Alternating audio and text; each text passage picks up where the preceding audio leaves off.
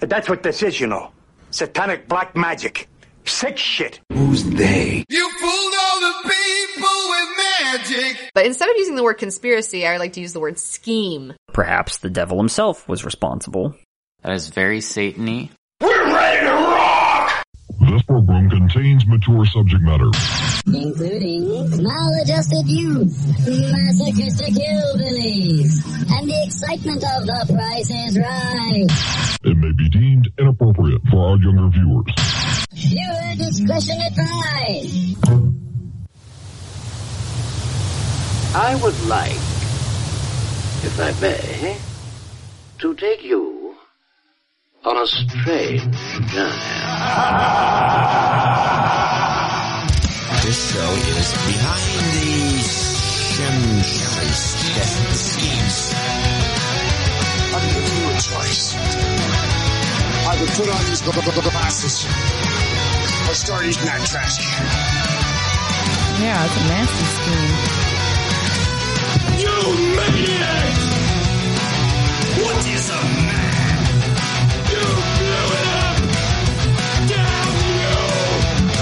A miserable little pile of secrets! Damn you all to hell! What is BTS? When we are successful,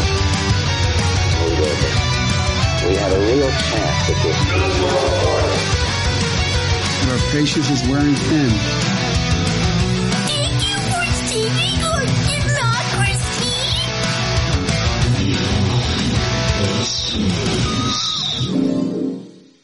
She packed my bags. Last night, pre-flight. 0 hour. 9 a.m. And I'm gonna be high.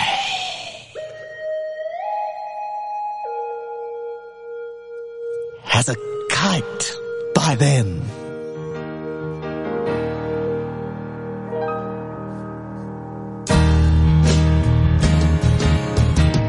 And I think it's gonna be a long, long time till touchdown brings me round again to find I'm not the man they think I am at home.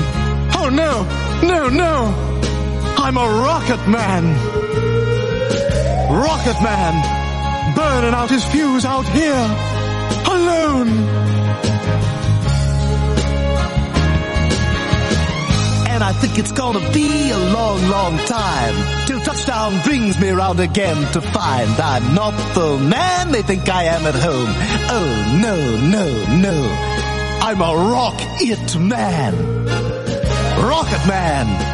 Burning out his fuse out here. Alone. Blasting off. It's episode 99 of Behind the Schemes for May 30th, 2022. And not the man that they... Oh, God. I biffed it. I'm not the man they think I am at home. I'm Booberry Black Knight of the Mothman. I stuck the landing. And all the way from way the hell over here on the Brev Coast where you gotta stop trying to make mass a thing. It's not gonna happen. My name is Lavish. And joining us tonight, we have a very special guest, first time on the show. It's none other than the good Reverend Dr. Pfeiffer. How you doing? Hello, hello. Reporting from the Missouri Ozarks, and pretty excited. Pretty excited to be talking with you guys tonight. Reverend, it's such a pleasure to have you, sir. Thanks for sharing your evening with us. Oh, no problem. Boys, like I said, I am jacked up and jitty. We're going to be talking about magic with a K. Crazy sex parties fueled by drugs, the original Suicide Squad, and just blowing a bunch of shit up. Because we're going to be talking about Marvel, Whiteside, Jack Parsons. That is very Satan-y. I thought you were just following me around and filming me for my birthday weekend. But yeah, happy birthday, Lavish. Without any further ado, yeah, congrats. That's what I should have. I should have blown something up this weekend. Should we? Aside from that, yeah, everything else, sex magic, yeah. Should we initiate the birthday spankings? Oh my! Oh, well, that'll do it. Stung the hand a little bit. Better than coffee. Oh lordy!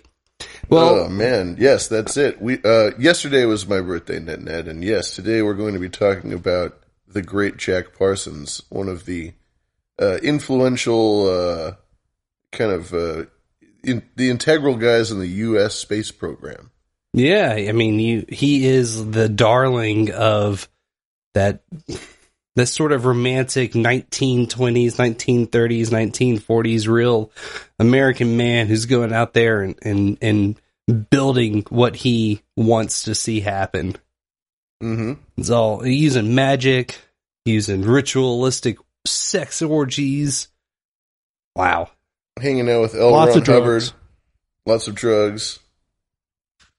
It's going to be a good time. He's a very interesting character for sure. And, one that's kind of gotten swept under the rug, post World War II, but is now making a bit of a resurgence, both in the scientific and occult community. So, yeah, after sort of just getting, oh shit, everybody get back. Uh-oh. Oh, God damn it. Behind the sandbags. Hell yeah. We have a Not too bad. very special Jack Parsons boost for tonight. And that was Serva with the 3333s and Boost CLI saying very satiny. Hail satin. Soft and tender. Well, what do you guys say we kick this party off and we can get into tonight's tarot card? Sounds good. Very well. Very well.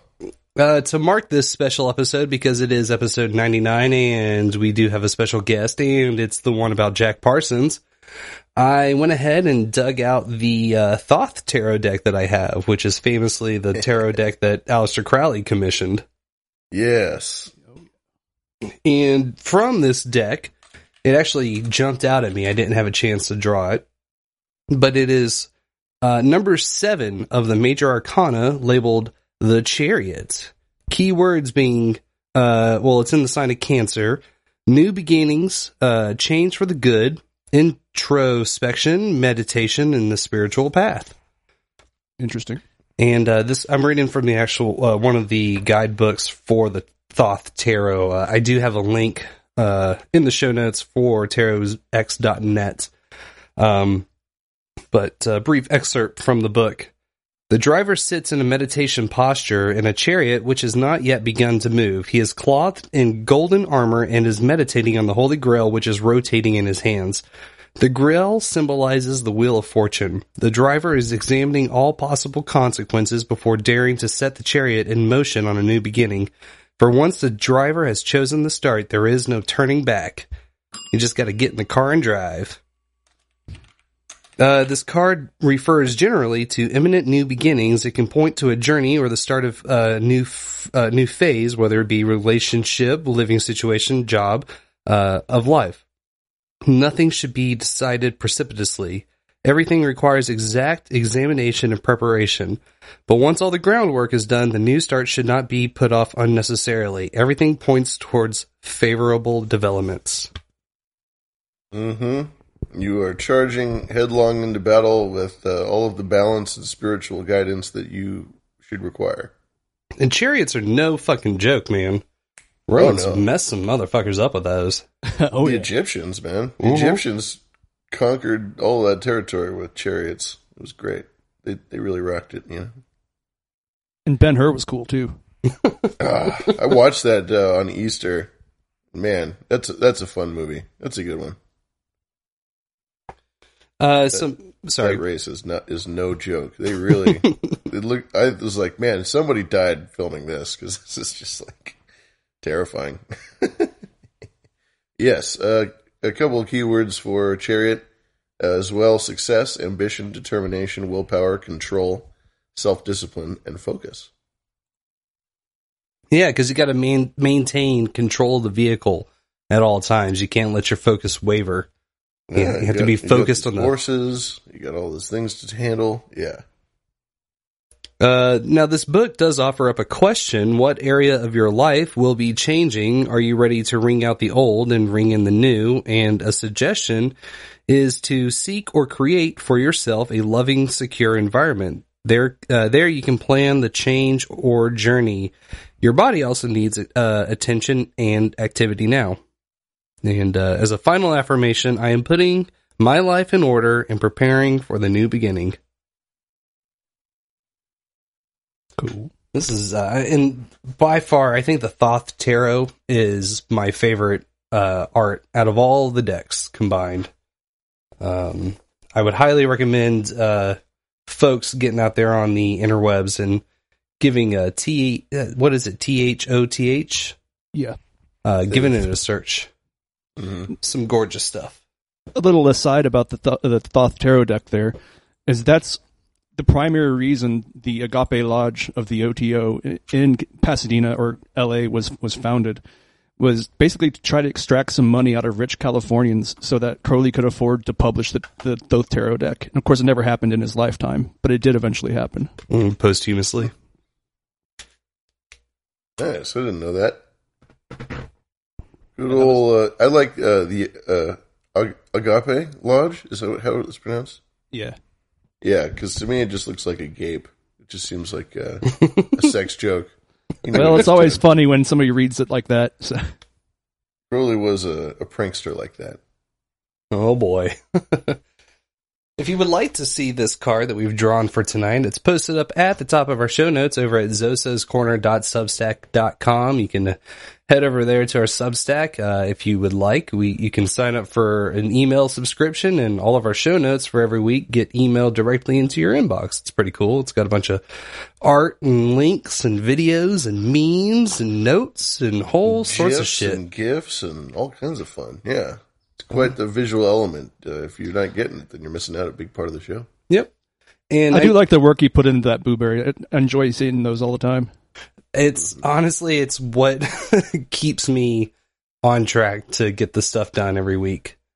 Because I know by now what sections need to be filled out, and if I can't fill the sections out, then that means that work still needs to get done. Mm-hmm. So it's just as useful for me. Nice little fill in the blank action. Yeah. Go check it out. zosascorners.substack.com. Yep. And Zosa's Corner, singular. Yes.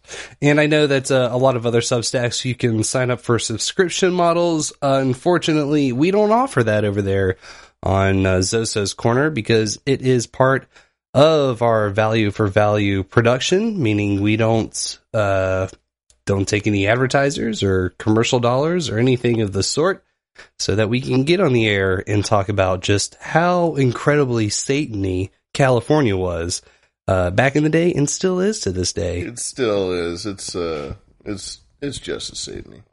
It's just as incredibly Satan-y. Yeah. They just have to hide it better. Now, we do, like I said, have a special boost for tonight. It's a Jack Parsons boost. If you want to get in on that action, which means to send micropayments of Bitcoin in real time on the fly to any of the shows that are supporting it, go over, check yourself out an app at nudepodcastapps.com. Yes, indeed. Get one that you can do some boosting action out of. Yeah, it's fun. You know, cryptocurrencies. It's hot. It's new. It's hip. Mm-hmm. And it's always appreciating in value when it isn't depreciating in value. Very correct. Lavish, did you have anything else for the value for value model? Oh, that's it. It's just everybody who listens is a producer. And if you contribute to the show, you're even more of a producer. And if you give us, financial contributions or help us in any way with the show, give us ideas or conversations, well, then you're more than just a producer. You're a freak of hazard, which means you really are producing the show. You're one of us. You're a weirdo like us. That is very Satan-y. Hell yeah, it is. And we appreciate that. Yeah. It's a lot of fun. We highly, highly, highly encourage it.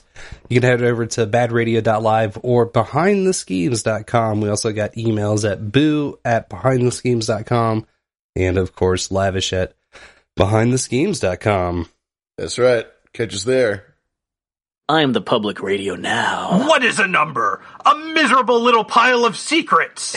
But enough booze. Have at you. Oh, wow. The world is rudderless. And I'm gonna be high.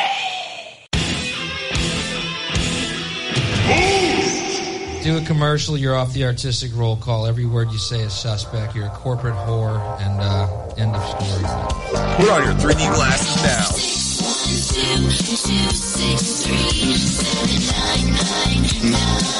Hail Satin.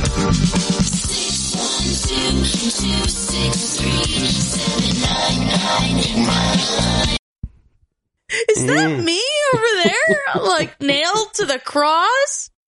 Carblanes, did you cut off our phone number, Carblanes? Man, it wasn't. You eventually developed a coke habit. Thank you, Fletcher. You eventually developed a coke habit. Just got a new ISO. Yeah, I don't know what the fuck is going on with Resonance. I'm at my wit's end, man. Need to find a solution. Of course, we're all at our wit's end. And if you want to give us a call and scream into our scream mail because you're at your wit's end, you can give us a call at 612-263-7999. Let us know. And is this one silence? We might have a voicemail of silence. Oh, silent mail. Silent mail. Who's they? Oh? No, okay. All right. The same caller called back. Let's see what they got.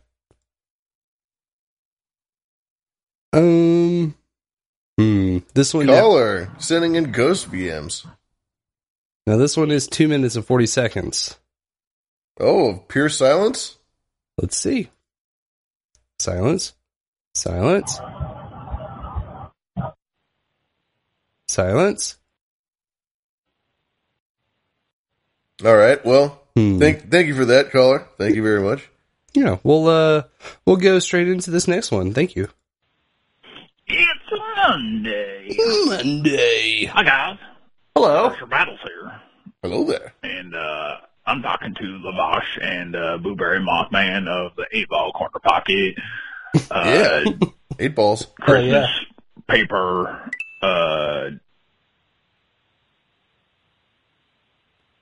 Retro lamp. I don't know. I'm just in the shed right now. I'm looking at things. Anyway, so the scream for today is going to be, we all do it.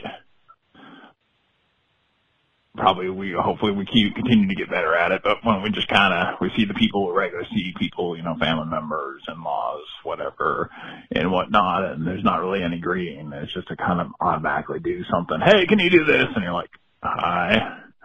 Had that happen the other day, got pointed out, and I don't really care, but kind of just used, whatever. Anyway, but yeah, so my little scream is just, ah! Then you get on with it, but my wife pointed it out to the person, and they apologized, and, but it was kind of that check for myself too, because sometimes, you see those family members, like whatever in-laws or people you don't necessarily see on the daily, but you see them so regularly, it's just kind of forget to kind of just say howdy and check in or whatever. So anyway, not a big thing, but yeah. So that's the screen for today. It's a Monday. All right. Well, it's a Monday. Love you guys. Stay dangerous.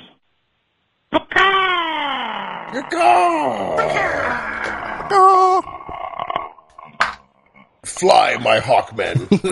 Did you guys get today off work? Yes. I did. Pretty good. Yeah. All right. Oh, yeah.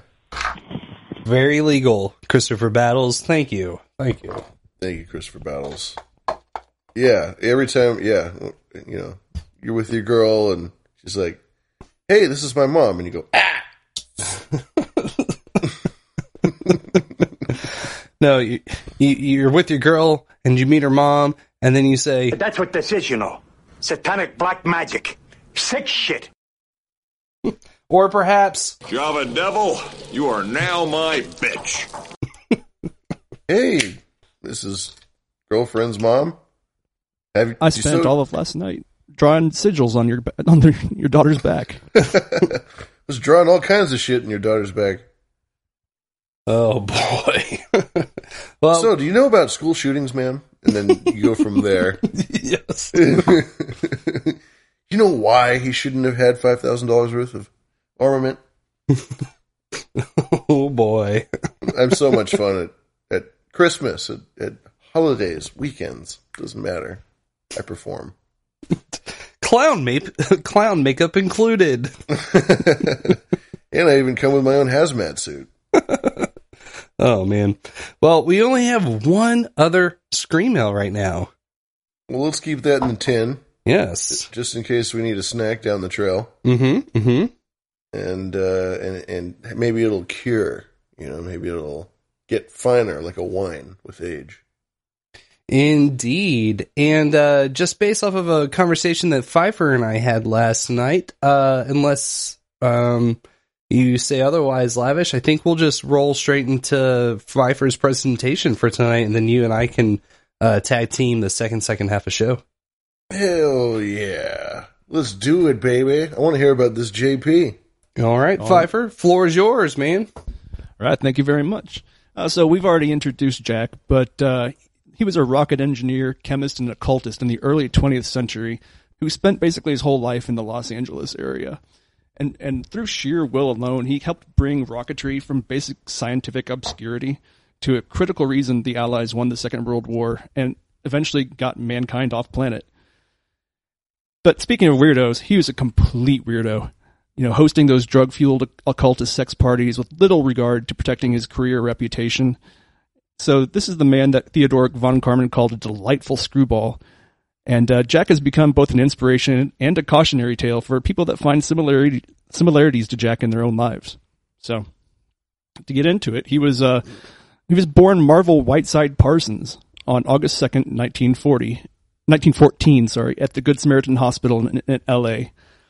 His parents were Ruth Virginia Whiteside and Marvel H. Parsons, so he was named after his dad.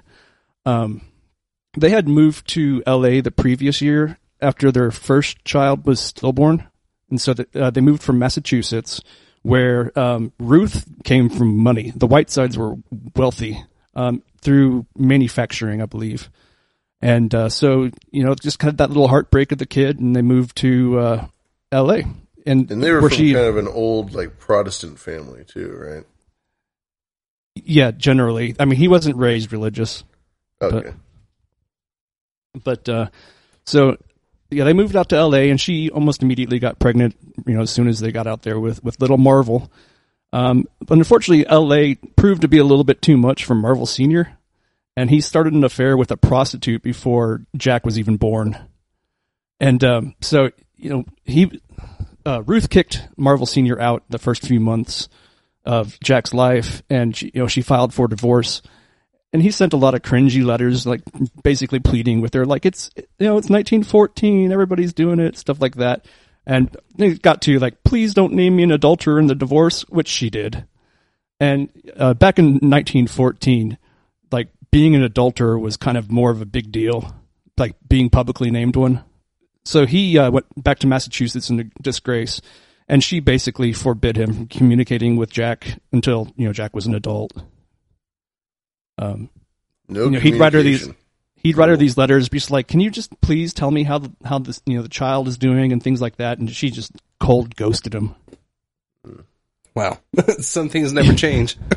Right. So Jack did grow up without a father, and it wasn't.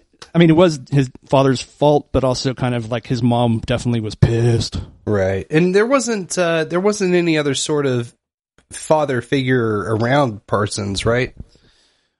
Well, actually, shortly after this, Ruth's parents moved to Pasadena because they're wealthy too, and they were getting close to retirement age. So they're just hey, let's just move to Pasadena. So they moved there and bought a big mansion on Orange Grove Avenue, which is a little place in Pasadena known as Millionaire's Mile. At least it was at the time.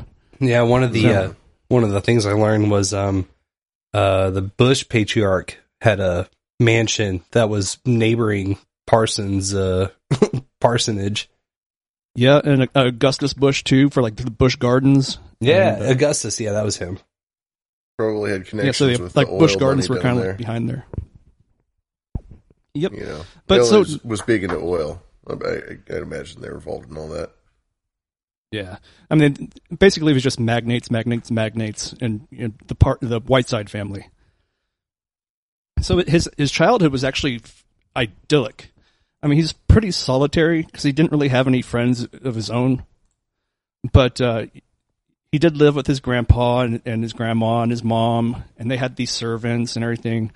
So he didn't really have any friction or worries growing up. You know, he was free to dive into the world of his imagination, and he was, privately tutored. He just read like a mother. He loved King Arthur tales, adventure, Jules Verne, the sci-fi, and also he had a subscription to Amazing Stories. So that, he was a big sci-fi nerd and fantasy nerd. So like this all sparked his imagination, and he, from a young age, he was just obsessed with using rockets to get mankind off planet. And to that end, his grandpa kind of taught him to scrape fireworks when he was a kid. And this was actually a pretty common hobby at the time. It seems like the youth of Pasadena had pretty much turned the Arroyo Seco into a blasting range, basically, because they were just scraping fireworks and building cherry bombs and stuff like that. Well, I'm sure at the time, with not many people out there, you're certainly attracting attention. It's gonna, call people over. What is this huge fucking noise that I heard? Run over there and check it out, and next thing you know, you're helping this dude fucking glue together firecrackers and cherry bombs and whatnot. Yep. So he had a young interest in explosives that way. But the idyllic life that Jack had, kind of hanging out at the mansion with Grandpa, it ended somewhat when he turned 12, and he had to enter the mainstream education system. So Jack goes to public school in Pasadena. Washington Junior High. And you really got to set the tone for this. His first day of school, he shows up, driven in his grandpa's limo, wearing a full 3-piece suit with a vest. And he was kind of a chubby kid, too, just this, in kind of a fet, just really... He was the most bullyable kid ever at the time, probably. Mm-hmm.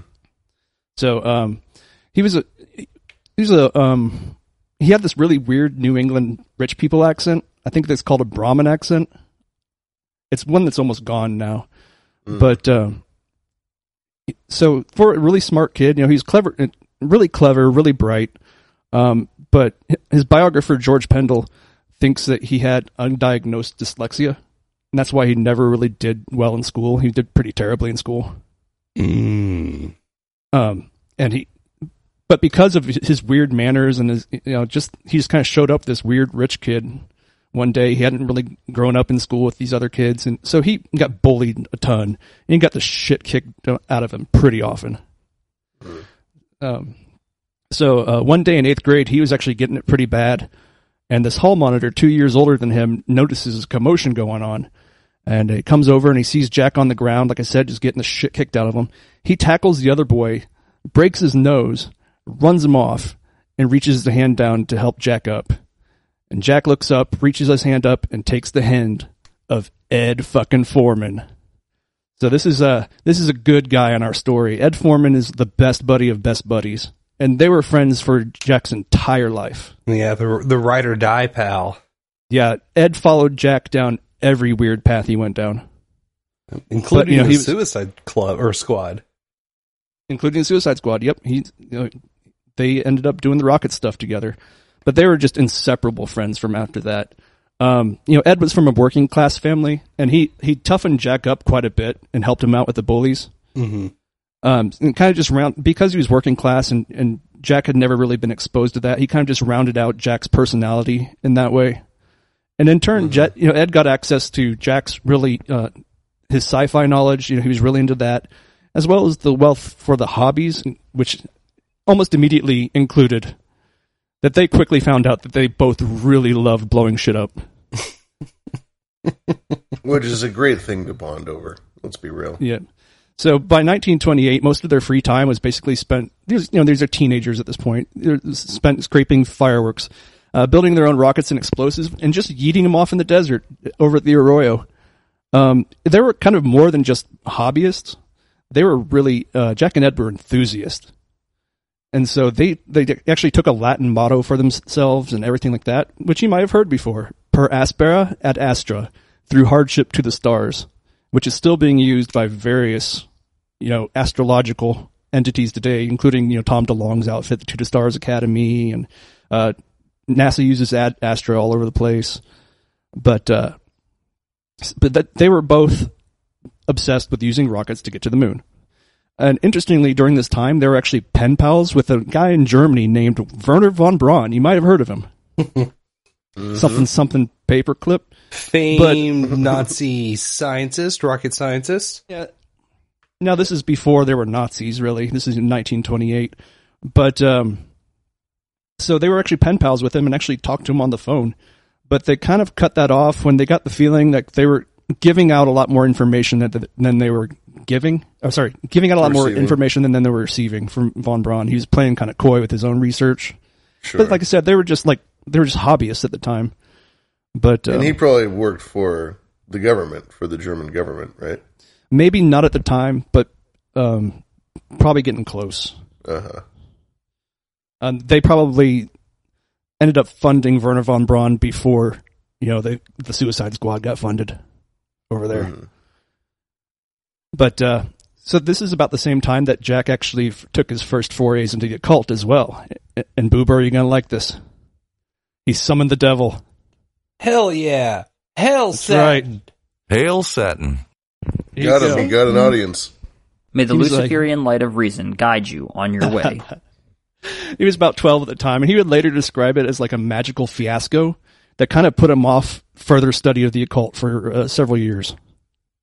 Now, he hinted that like something had happened and it shook him up, but he never really provided details. So, but just as interesting, it's like he just went full, if you're going to get into occultism as a 12-year-old, why not go full send and just summon the devil? And he got the idea from reading comic books, right? I believe so, yeah. He's a huge nerd. So, which I maybe it adds a little more credence to the God, I can't remember the name of the comic book etiquette or board, whatever it's called, the Decency Act. The CCB or something like that. I can't remember. Yeah. They probably don't allow the summoning of Satan anymore in comic books. Comic Ethics Board, Comics Code Authority. That's the one. CCA. Yeah. Yeah, they were all in a tizzy because they thought that kids reading comic books would lead them to worshiping the devil and being dropouts and turning into drug abusers and so on and so forth. Well, that might be true. Yeah, that kind of happened to Jack. Not wrong. That's what I'm saying. Like now it sounds like they have a little bit of a case for an argument. Yeah. Hindsight's 20/20. In 1929, Jack actually enters high school, and it was John Muir High School there in Pasadena. And despite Ed being there, Jack was still getting bullied and beat up quite a bit, and he was still a terrible student, like just not a good school. And his mother, Ruth, was aware of these issues and decided that Jack needed kind of some more discipline and toughening. And so she makes the decision to send him to military school. Jack did not like military school.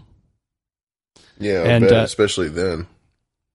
Well, he was expelled shortly because, according to Ed Foreman's future wife, Jean, he blew up all the goddamn toilets in the place. So he just cherry bombed all the toilets and got expelled. Well, there you go. This guy wasn't so dumb after all, was he? He was a genius with explosives. Like, it just came to him naturally. Everything he ever learned about explosives, he just absorbed into himself. So, yeah. So while military school didn't really have the effect that Jack's mother wanted, it did kind of improve his reputation back at the public school, because now he's like a bad boy that blew up all the toilets in the military school, He's got street cred. He was gone, but now he's back. He's the new improved Jack. And that's kind of when Jack kind of starts to get slick socially, too. Like, he's starting to learn to be more social with people. But he's growing into his own. But if you remember what else happened in 1929, the stock market crashed. Yeah. Yes.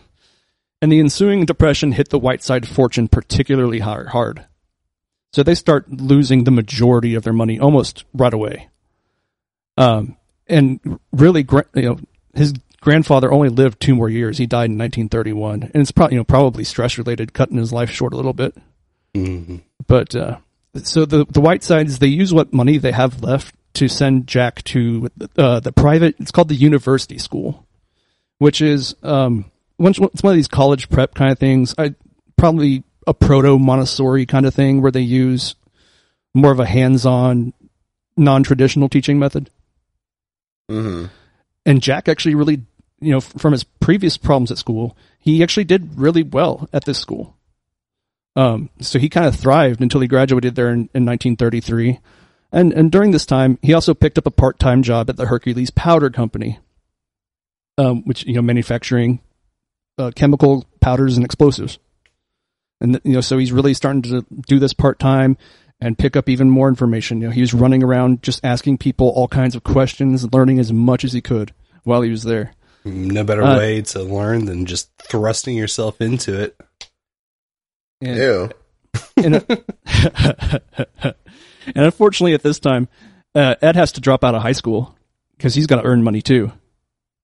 So Ed actually never finishes high school. But so keep that in mind as we go through the story to what Jack and Ed end up doing later on in life and the kind of things, the kind of clearances they have and everything like that. But when they're not working or in class, they're out in the Arroyo blowing shit up. They just love making rockets. After graduation, Jack enrolled at Pasadena Junior College to work towards an associate's degree in chemistry and physics, but he only made it one term. Like, they just couldn't afford it. Because the Whitesides' fortunes was just in shambles at this point. And this is, which is kind of, Jack was the heir apparent. His grandfather only had his mother, Ruth, and Ruth only had the one child, Jack. So, he was the heir apparent to that fortune. And all of a sudden, there just wasn't a fortune anymore. Wow. So it's about this time that Jack actually meets his future first wife, Helen Northrop. Now, Helen, to put it in hockey player terms, Helen's a beauty. Like, not only she is good looking, but she is just a sweet, caring, thoughtful woman. And she really carries Jack through the first part of his adult life. She's about 4 years older than him, and she came from a really shitty household. She had this abusive piece of shit stepfather. She actually, at 22, wasn't really allowed to date until she brought Jack by, and he just charmed this piece of shit stepdad. He shows up wearing a suit. He seems well educated, well brought up, and so the stepdad gives it a pass, and they start dating, and they take astrology classes together, and they attend lectures on various mysticism, like you guys mentioned. Pasadena in this time was really spooky. It was all attracting all sorts of weird folks. You got Theosophists, you got Thelemites, you have New Age people, you've got Hindus, you've got Buddhists, you got everything going on. So there was no starting out. Yeah, there's no shortage of various mysticism that you can get into at this point pretty easily. He proposed to Helen in 1934, and he gave her a big ring, and it says something about Jack Parsons. He also gave her a handgun to protect it. Oh, hey, wow. Thinking ahead. Yeah, based. Yeah. Yeah. You should have given her a grenade, too, or something. A handmade grenade. Boy, he was casual with his explosives, too. One time they were riding in the car out to, I guess they were going out to blow some rockets up, and she's sitting in the back seat because Ed and Jack are sitting in the front seat talking about rockets. She lifts up the carpet in the back seat, and there's just a bunch of sticks of dynamite sitting under the carpet. And she's just like, Jack, is this safe? And he kind of just looks back at it, and he's just like, don't worry, the detonator's up here. But he said that he had a reputation that, the scientists said that he was a very cautious man, that he exerted a lot of caution, I suppose. You kind of get both stories from various people. I think it kind of depends on what point in his life they were interacting and working with Jack. Because sometimes he was very casual, and people remember that. But maybe later in his life, when he was really getting his shit together, he was being more cautious, except for that last one. But it only takes one. That's true. When it comes to explosive, just once is all you need. So he had caught the eye of the managers at the Hercules Powder Company, and in order to provide money for he and Helen to live together, he took a job at the main plant in Hercules, California, for a short time. I'm thinking it's like over a summer. The dates, I didn't really get the dates on it, but he was actually working. So this is like several hours from Pasadena. I think Hercules is near San Francisco. Is that right? Yeah, it is. Yeah, okay. It's not too far from me. So he was separated from Helen and Ed during this time, but he seemed to really enjoy the work. The place was a hellhole, but I think that he saw something in himself that needed to be hardened by working hard at this plant. And so he was getting nitroglycerin headaches daily. He was working his ass off. But he really, as he put it in a letter to Helen, he said, the iron must come out. He's like, I'm glad it's hard. The iron must come out. So he's kind of seeing himself as maybe getting rid of some of that privileged upbringing that he got and preparing to work for a living. Giving himself a little baptism with fire. Yeah. And which is kind of like an alchemical transformation in and of itself. Yeah, he's tempering his own soul and his own body, his mind. Even like in reality, being just encompassed by all these chemicals throughout all times of the day and night, in employment and in his enjoyment. Just chemicals everywhere. I am the chemicals. Yeah. If Jack hadn't come to an early tragic end, I'm not actually sure how much longer he would have lived naturally, because he's probably just gotten chock full of cancer at some point. Yeah, sure. Because he just was. There wasn't it was still the 30s and 40s. There wasn't a lot of workplace safety going on. OSHA came and ruined it all. That's right. But sorry, Jack, you're going to have to. We have a glove mandate now. A gentleman's hands are always clean. I need not gloves. Well, Jack's hands weren't that clean. Jack, you're going to need to put this mask on for us. A what? Well, we think you could breathe better if you have it on. I can breathe just fine. Hold on, let me throw down a ritualistic sex orgy here real quick. That should provide me the protection I'm looking for. I don't need gloves. I have Babylon watching me. Well, Jack wasn't quite there yet, but yeah. So we're talking later in his life. Oh, right. Yeah. So after finishing up his stint at the main plant there for Hercules, he returned to Pasadena. He still had aspirations of getting a degree, and he was accepted into Stanford during this time. But this college run was abandoned as well, just because he got in there and was like, oh, can't afford it. Even though he'd saved up a little bit of money, the life that he was trying to build with Helen and all that just wasn't going to swing with going to college. So Jack and Ed returned to blowing shit up in the Arroyo. The boys are back in town, right? Jack's back. He's got this. He's like, I can't go to college. It's $10 a month. Sorry, I can't afford it. I only make $13 a month. I can't swing it. Sorry, honey. I think he was making $100 a month at that Hercules plant, which is actually pretty good. $100 a month. So that's like what, $1,000 now. And like not to mention the chemicals that he's helping fall off the back of trucks, if you know what I'm saying. Yeah. Jack was known chemicals, when Jack was hard up for money, he was known to bootleg some nitroglycerin. No doubt. Why not?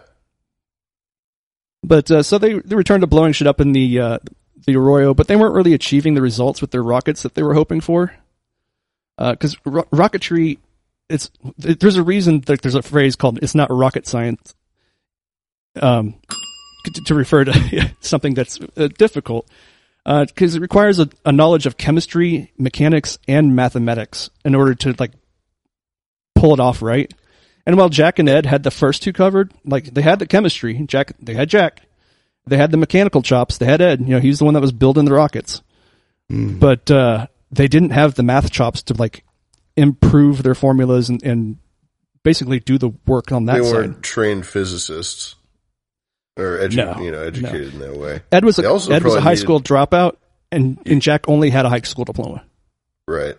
With Ed being on the mechanical side, they also need to build parts, like smelting and casting, and that element as well. And that's its own art and science in and of itself. But I know that they were very innovative in creating castable parts to rockets. Eventually, yeah, and that's a lot of, Jack would sketch these things out, and Ed would just do them. Like, he was a very gifted mechanical engineer, just naturally. So, even without the education, he was able to fabricate things. One other thing that I really appreciated about, or that I learned while reading up on this, was that rocket science at the time was considered quackery. Oh, yeah, yeah. This is science fiction nonsense. There was some rocket work going on, but it was all based around putting rockets on planes.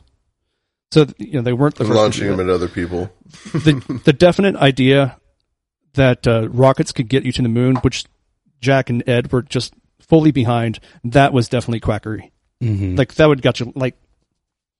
Goddard got laughed out of town for doing his rocket work. He's like, hey, I think we could do these rocket things. And people really just mocked him until he moved out to Roswell and just stopped talking about his work.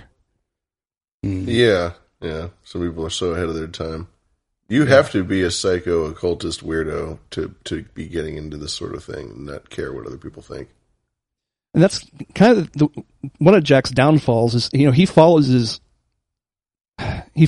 will, and he doesn't care what people think. And especially when his career and his occult studies kind of are at odds with his reputation. Mm-hmm. He just doesn't care. It's the horse he rode in on. So like I said, they didn't really have the math chops, but they did know where some eggheads were at. So they started hanging around Caltech and going to random lecture here, just poking around to see if they could find somebody who was interested in rockets. And after going to one lecture where they just kind of casually mentioned rockets, Jack and Ed go up to this guy after the lecture, and they say, "Hey, well, do you know who we can talk to about rockets?" And the guy was like, "Rockets? We're doing science here, buddy. Like, we're talking about rockets." But he's like, "Well, we do have this one guy." So they get introduced to Frank Molina, mathematician and mechanical engineer. And they start palling around with him, and after a few trips out to the Royal to blow stuff up, Molina's in. He's ready to go. And so thus, the core triumvirate of the group that came to be known as the Suicide Squad had formed. And, there are more... suiciding commence. And it was a trio, right? So you get some, you're already getting some, like, Holy Ghost, the Father and the Son symbology in there. Power of threes. Yeah. While there are other people that will be involved in the Suicide Squad and all that, they kind of rotated in and out. This was the core three that just kept it going the entire time. So they applied for funding for their research through Molina, since he was a graduate student there. They applied for funding for the research at the Guggenheim Aeronautical Laboratory, also known as GALCIT. So the first person they submit this to was the head of the state-of-the-art wind tunnel program, and he just flat out rejected them, like right off the bat. He thought it was the stupidest thing ever. After much digging, I was actually able to find exclusive audio of this exchange. Let me pull back through the archives. And here it is. So this is his response seeing the information about their research. And all the science I don't understand. Yes, recorded by Hidden Phonograph. And transcribed on wax cylinders. Thank you, Pooh Berry. What a find. I know. That was most of my 4 days off. I was just trying to get that 3 seconds of a gag to work. So after they got rejected by that guy, it's like Lena was just like, okay, hang on, let's try this again. And so they go over his head to the head of Galcet itself, a guy by the name of Theodore von Karman.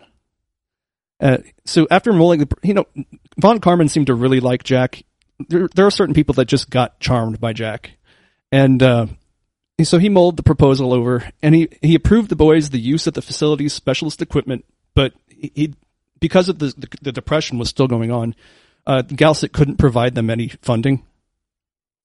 But, like I said, they were now attached to Galcet, so even though they had to fund their own research, they had some measure of, legitness. Mm-hmm. They're now official, and the Galcet Rocket Research Group was born. And keep in mind, Ed is a high school dropout. Jack only has a high school diploma. And now they're basically rubbing shoulders with all these, like, the best and brightest of the science world that are at Caltech. And these other people are just like, what the fuck is going on?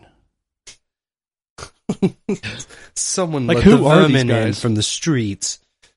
Of course, well, because now there's just all these explosions rocking the campus all the time.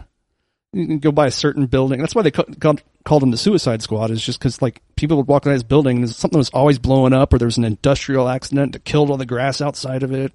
Something like, well, they're probably getting injured, probably get, like, shrapnel in their arms and shit every now and again.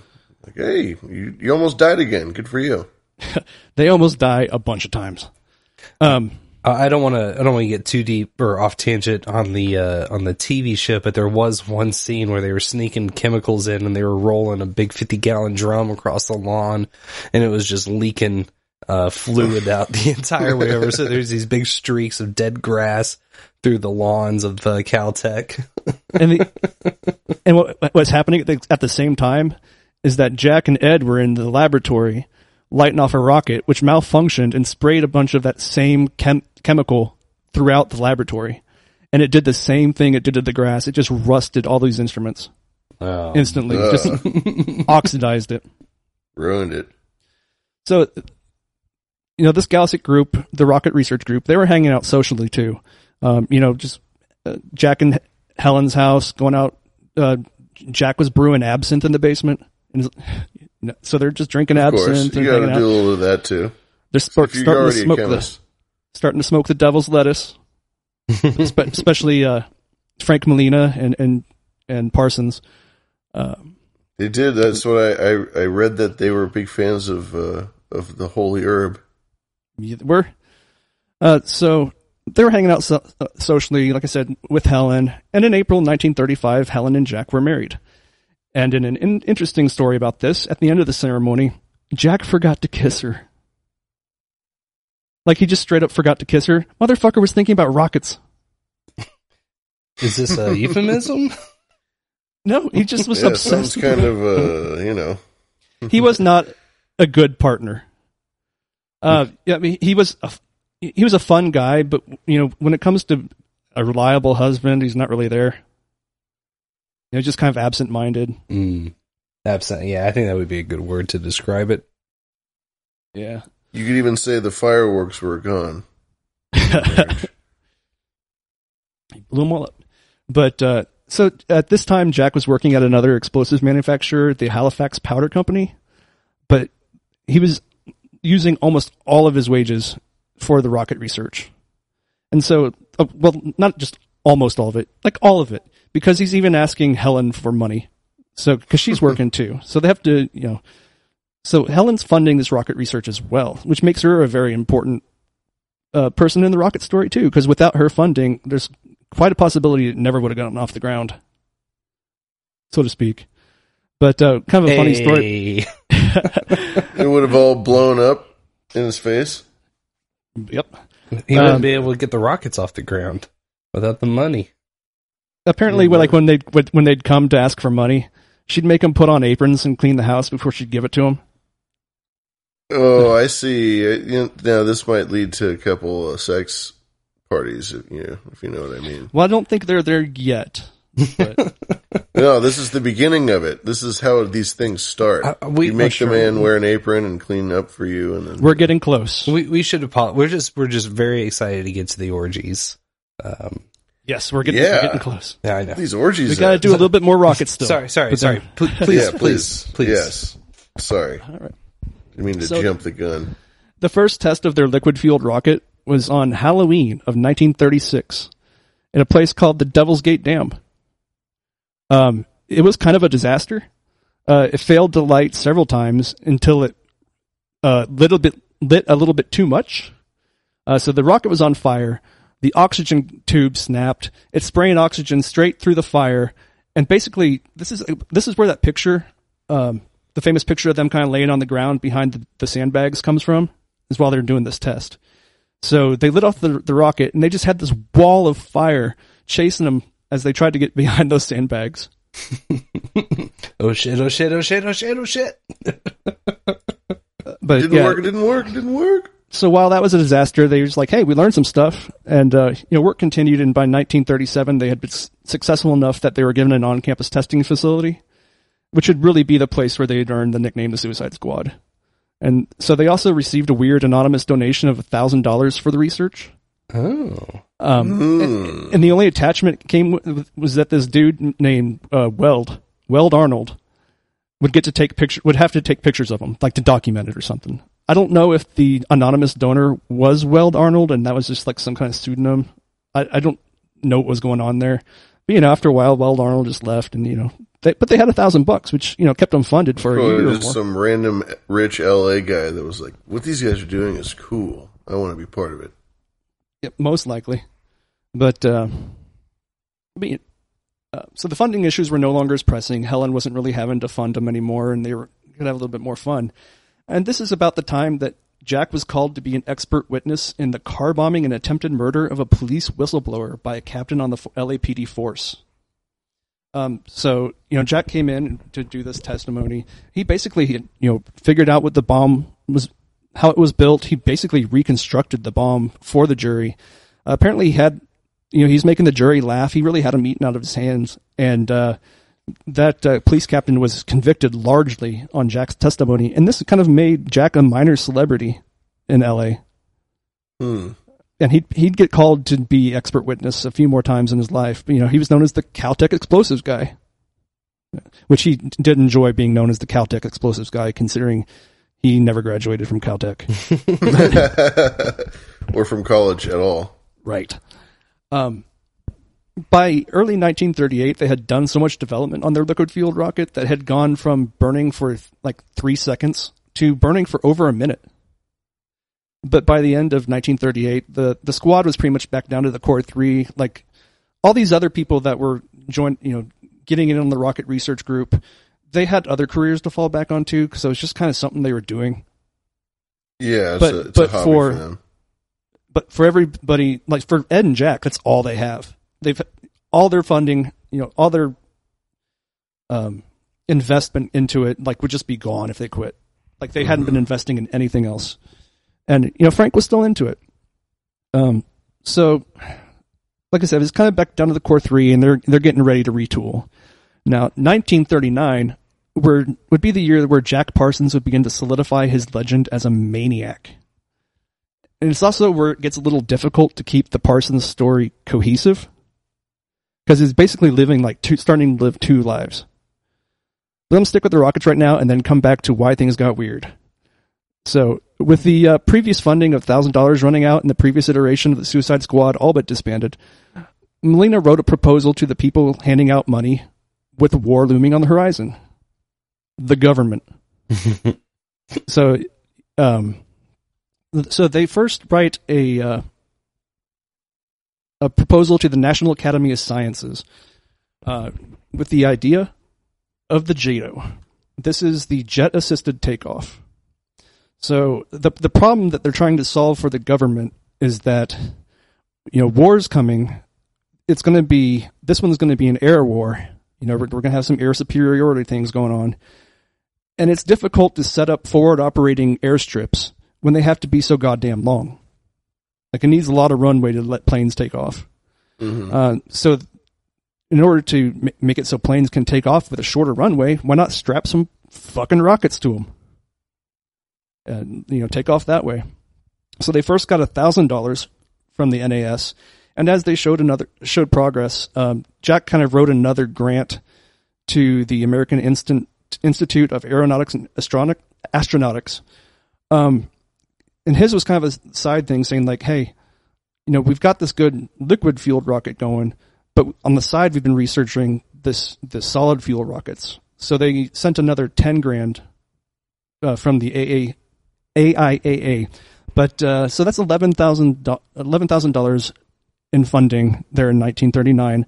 But roughly a quarter of that went to repairing the damage they'd done at Caltech already. So they kind of had to reimburse Caltech. Pay down their tab. Yeah. But at this point, the Suicide Squad was now the first federally funded rocket research program. First one ever. So they have legitimacy finally, and at last. Yeah, they went from being these stepchildren over there at Galsit to being like Galsit Project number 1. Mm. So in June 1940, they submitted a feasibility report based on the proposals that they'd already done. Like, okay, we've proven that it'll work. Now we need some money to make it actually happen. And they highball the government. They asked for $100,000. Ew. They got 22,000. 22K? They got 22K. It was enough. It was more than they thought they'd get, to be honest. It's probably like a couple $100,000 in today's money. But things were starting to look up. In August, I think I briefly glanced through the show notes, so I think we might have something for this later. But in August, they were the cover story of Popular Mechanics. Yeah, they got a couple pages done on them. Yeah, cover story too. Now we're getting to one, pretty much my favorite of the rocket stories. The first JATO test using an airplane were in late July 1941. So at this point, they've basically just been doing static rocket tests, which means they're not actually yeeting it off in the sky anymore. They've got them set facing downward onto a pressure plate so they can measure the force and the thrust. Very smart. Yeah, they'll sit there and just keep crashing rockets back into the ground. Yeah, it wasn't as much fun for Jack and Ed, but Frank said it was pretty clear, like, hey, we've got to do the science stuff too. Right. And get more accurate readings too. Yeah. And that's otherwise you're just blowing stuff up. And that's kind of why they were going with liquid fueled rockets initially, is that because they're basically more reliable and easier to control than just setting a bunch of solid explosives on fire and just hoping that it goes out the right end. Mm-hmm. But so the first JATO tests using the airplane were done in late July 1941, and they were done using a blend of rocket fuel that Jack had made called Galsit 27, ostensibly the 27th iteration. So who was brought out to do... Oh, well, let me rephrase that. They brought out a Navy test pilot, Captain Homer J. Bushy, to do these test flights. And so, they make these solid fuel rockets and they strap them to the plane, and they do a few test fires with the plane like strapped down where it's not going anywhere. And so the first one, they light the rockets, fucking blows up on the plane. Of course, the test pilot's watching this. Now, test pilots are crazy enough to Homer stuck it out. Yeah, he's waiting around.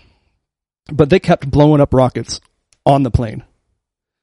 But finally, they get some that are. What Jack realizes is that the rockets that are blowing up are the ones that have been sitting out in the desert for more than a day.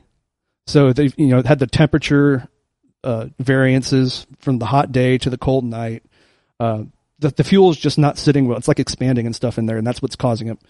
So what they go to do is basically Jack and Ed stay up all night before the next test, just packing 18 JATOs. It took them, like I said, about all night. But they had fresh ones.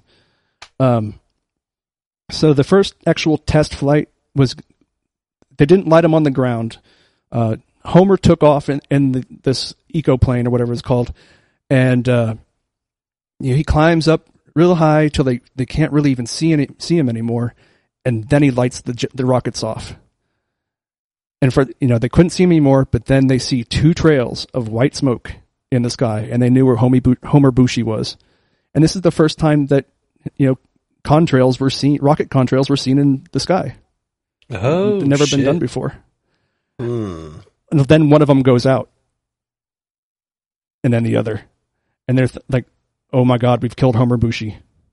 So the ground crew was just like, "Fuck." But a few minutes go by, and Homer comes in and he brings it in. One of the rockets had blown up, but the safety mechanism on it dropped it off, and he was able to land the plane. He was a test pilot. He was a good pilot. Mm-hmm. Sick.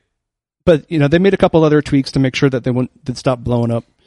I think this was That's why kind of they do these tests. happened concurrently. Yeah, there was about 66 tests that went on, I think, with the plane. You don't say. But then came the day for the launch test, and by this time Jack had done the figuring out with the JADOs, having to use the fresh ones, and they light them off, and Bushi rolls down the runway and takes off like a light. And I think I shared a video of this with you, Booberry. Yeah, I got it in the show notes, and got it saved. We'll do it up for some chapter art tonight, I think. So, but based on those tests, they eventually got it to work well enough to increase the grant to $125,000. Ka-ching. Right. Mm-hmm. But so this is July 1941, and so we are on the brink of war. And so in early 1942, the military asked for the test to be done with liquid fuel rockets. They're kind of tired of waiting for reliable solid fuel rockets. So the group switches over their efforts to liquid fuel, because even though they were working for the military, they were pacifists, and they definitely didn't want to get drafted. So, after a couple more calamities in which they probably should have died again, they did have some liquid-fueled rockets that reliably outperformed the Galset 27 solid rocket fuel. So, and just like that, they had an order for 60 JADO engines for the military. Realizing that they should probably get paid for this, they formed the Aerojet Engineering Corporation in March of 42. It's consisting of Parsons, Foreman, Molina, Theodor von Karman, who was the head of Galset and kind of the mentor of the group, and another Caltech guy that got attached to the project, Martin Summerfield. And each of them invested $250 into the venture. So while they were making all this money from the military, the founders were still obsessed with the idea of space travel, using rockets. And for Parsons, this meant solid rocket fuel. He just couldn't let it go. He's always trying to improve. I think, even if he had survived, he would have been trying to improve rocket fuel till the day he died. He just always thought he could make it bigger and better. I don't think even getting to the moon would have satisfied him. He'd just be like, fuck it, Mars now. Yeah, sure. Next stop, Uranus. So it, we're going to light up the dark side of the moon. So, let's see. Inspired by the legend of Greek fire. Do you know what Greek fire is? It's a fire that can't be extinguished, right? It's you light it up and it just burns and burns and burns. You throw more water and it burns hotter. It's this basically this mythical secret weapon that the Greeks had. There's no surviving recipe for it. Yeah, one of the greatest mysteries of ancient warfare, Greek fire. A modern pop culture comparison for this would be like the wildfire from Game of Thrones. They had these fire coats you and boats. sets on fire. Yeah, it was dope. But, so he was just watching some roofers using liquid asphalt to put some roof tiles on, and for some reason his brain clicked with Greek fire, and so he used liquid asphalt as a binding agent in the rocket fuel. And this was really the stuff, when people say, what did Jack Parsons do for rocketry? Jack Parsons did Galset 53. That was the name of the rocket fuel he made. It was, and this is where we're getting into talking about it being castable and things like that, so they can mass produce it. It was stable. They didn't have to worry about people having to load these rockets within 24 hours. They could just build them, ship them. And they were 427% more powerful than the ones they had strapped to Homer Bushi's plane. So they're good. And so by 1943, the orders were pouring into Aerojet to the tune of 22,000 JATOs a month. And due to the Germans also having they've got the V2. We know we've got the V2 at that point. So money was pouring into the Galset for rocket research too. So it was at this point that the Galset Rocket Research Group was renamed JPL, the Jet Propulsion Laboratory, or the Jack Parsons Laboratory. You take your pick. Jack Parsons Lab. Seems with a lot of these, everything from like 1942 on, they stopped talking rockets and kind of rebranded into jets, just because, like we've mentioned before, there was a stigma attached to rocket research. Everybody thought it's it too was sci-fi. It came with that connotation. But yeah, jets, only kids and sci-fi people were into rockets. So, by December of 1944, the demand for JATOs was getting to be too much for Aerojet, and they arranged for the company to be sold to the General Tire and Rubber Company. It's a big General Tire was a big ass company, and so I don't know if you ever worked for like a startup where they just kind of get too big, and that's kind of what startups do, right? So this is just at the point where the startup gets to be too big for the people running it, and they just need somebody else to step in and run it. However, part of the stipulation of the sale was that Jack and Ed would no longer be associated with the company. You want to know why? They were pushed out. They were pushed out. Now, oh my God! I think it's partly due to their lack of formal education. But it was definitely due to the fact that they were heavily involved with a weird little sex cult over the past 5 years. Hell yeah! You had to have the company men come in to run the company, and when they finally met these guys, they were like, "Whoa, who the hell are these guys? Got to get rid of them." They were just, they were being bought out. They're being legit. They had to get rid of these weirdos that were like reciting the hymn to Pan before every fucking rocket launch. It's just. Yeah, for sure. Yeah, they're fucking talking to each other. I both read and masturbate to tarot. Jack was actually able to recruit some of the Caltech guys, but so I'm not quite there yet. So in January of 1939, Jack and Helen were invited to the Church of Thelema in Hollywood for the Gnostic Mass. They were kind of a funny story. They were invited by this brother and sister pair, and the brother had a crush on Jack Parsons, and the sister had a crush on Helen. So they just. Yep, they just met socially and okay, come on to this Gnostic mask. And all the science I don't understand. Well, you know what they say, Rocket Man. I don't think anything happened at that point, but Rocket Man. Look, Jack was already familiar with Crowley. Okay, so I guess we actually need to take a break here and talk about Thelema and the OTO. Oh boy, here we go. Do what thou wilt. Do what thou wilt should be the whole of the law. So Thelema is a religion started by British occultist Aleister Crowley. I don't think we really need to introduce him that much on the show. The most famous magician of the 20th century. Yeah, all I got to do is Mr. Crowley. Very much so. And he's, of course, everybody's got this picture of Crowley as a Satan worshiper and all of that, and that's actually not close to the truth. Thelema is a religion, and it's a fully formed, with a fully formed theology, but it's basically based around discovering and enacting your true will as in this life. And by true will, they basically mean the reason you're here, not like do it thou whim, but really like figure out what it is you're here to do. The one thing that you can add to this world and go do that. It's really kind of nice. I've got no problems with Thelema. It's pretty cool. Very libertarian. There's a second part to do with that, which shall be the whole of the law. The whole of the law is love, or something like that. Love is the law, love under will. Love is the law. Yep. Yeah, so do what thou shall be the whole of the law, but the whole of the law is love. It's a positive message. I learned something really fascinating about that piece where Crowley wrote that everything in that is one syllable. All of the words are one syllable in that whole little. Yeah, there's Why use many word when few weird word do synchronicities trick? once you get into there, but yeah. But you think that's enough? The OTO is basically a fraternal organization based on Thelema. So they're kind of like the Knights of Columbus for Thelema. Basically, you can do Thelema without doing OTO, but you can't really do OTO without Thelema. Mm-hmm. But it's kind of just, well, when you're into something weird, it's good to have a friend group too, you know.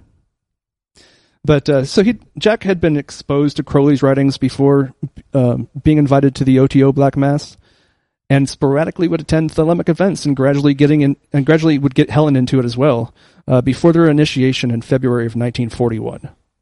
So hit her in the mouth. Yeah, hit her in the mouth, and she was a little bit reluctant at first, but eventually she was all in. And she stayed in the OTO long after Jack had resigned.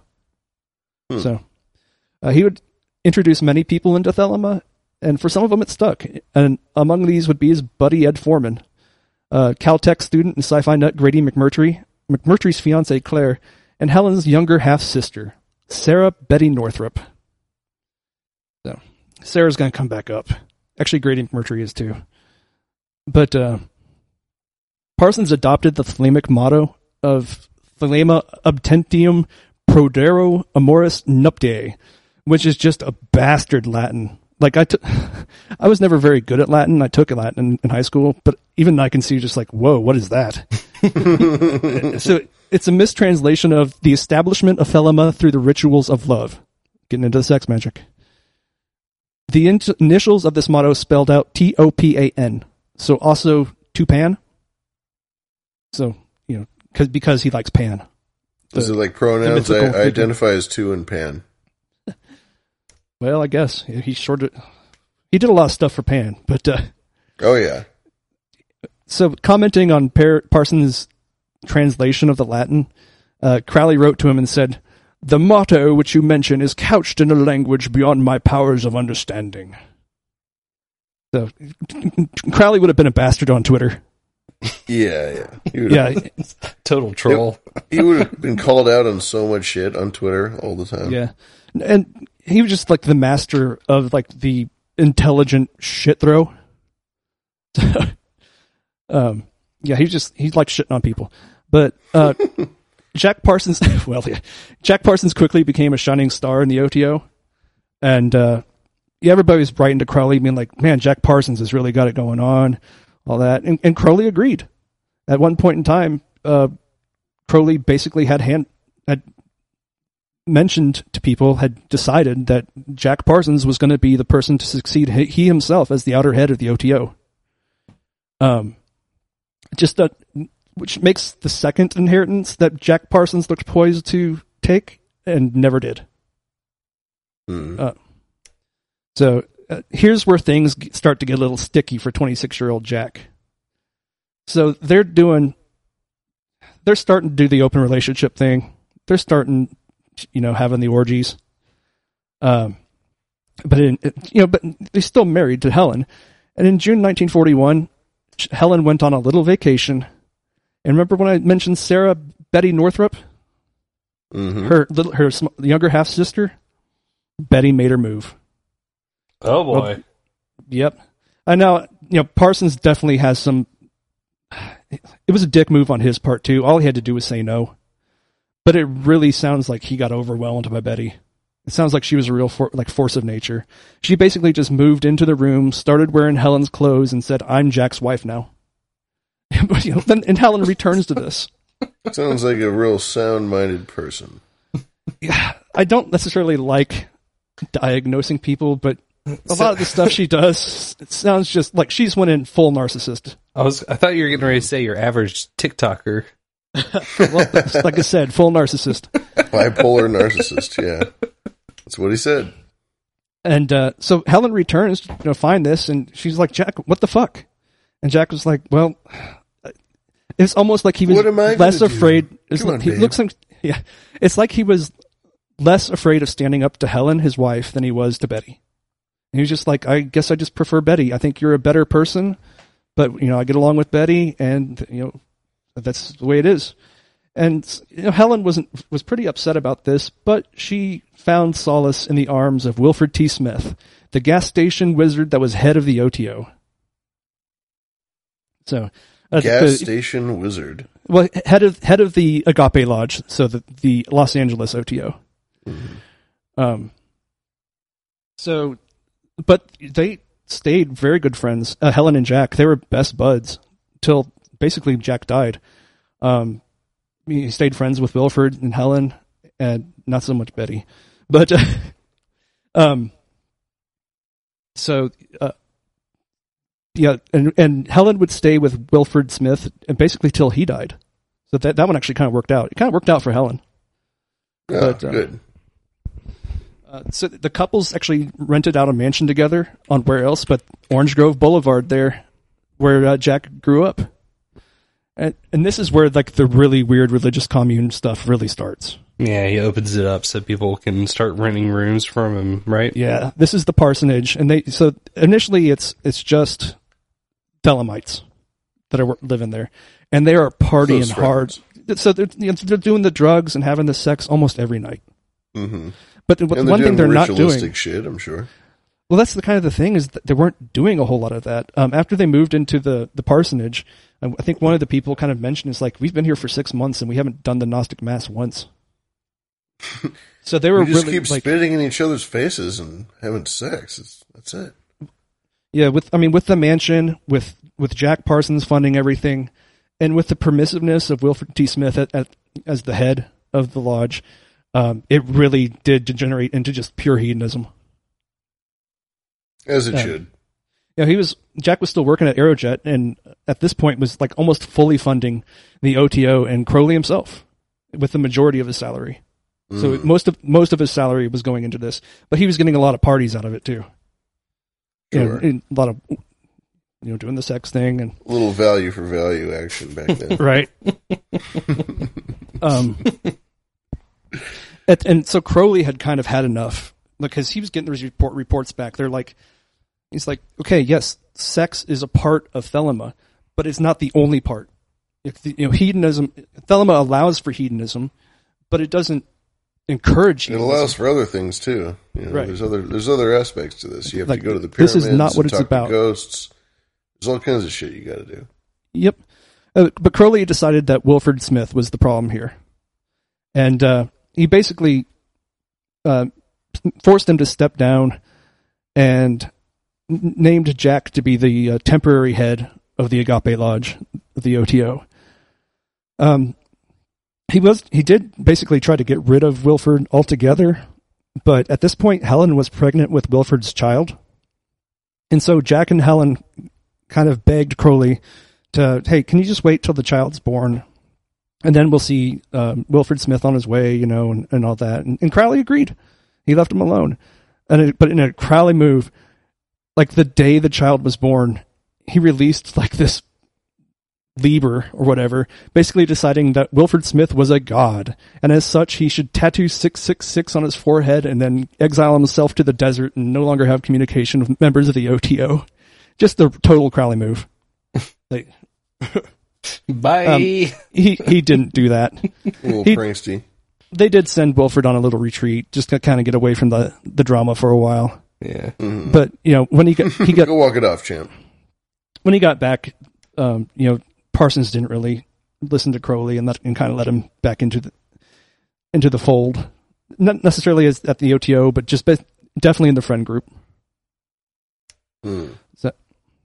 So at this point, when this happens, we're basically caught up with the rocket story, with Jack and Ed gone from JPL and Aerojet. So they're continuing to work. They founded the Ad Astra Engineering Company. And so Jack had like a little sub company under that where he's manufacturing chemical powders and stuff. But after Wilfred Smith was removed, Jack did kind of try to clean up the Agape Lodge a little bit. He didn't do so well, but they were doing more magic stuff at this point. So at some point it was kind of Wilfred just being like, hey, we should just have another party. And this is when Jack begins renting rooms at the parsonage to non-Thelemites. In the ads placed in the local paper, Jack specified that only bohemians, artists, musicians, Atheists, anarchists, or any other exotic types need to apply for rooms. Any mundane soul would be unceremoniously rejected. Yeah. Well, and into this milieu enters a true villain. Lafayette Ron Hubbard. Oh, Dun, man. dun, dun. The beast himself. Can we take a second to boo LRH? Hell yeah, boo. Boo. Fuck you, Elron. Now, I'm glad you got scurvy, you old bastard. So LRH comes in. You know, and Jack is a sci-fi nerd. At this point, LRH is an established sci-fi writer. And so they kind of click. But LRH also clicks with Betty. And because they're all in an open LRH relationship, fucking clicked with all kinds of women, man. He was such a dog. He was one of the all-time dogs of that time. But Betty also kind of just like, you know, Jack had been the brightest star, you know, at the time, and she kind of had hooked herself to him. Well, at this point, LRH walks in. He's even more charming than Jack Parsons is.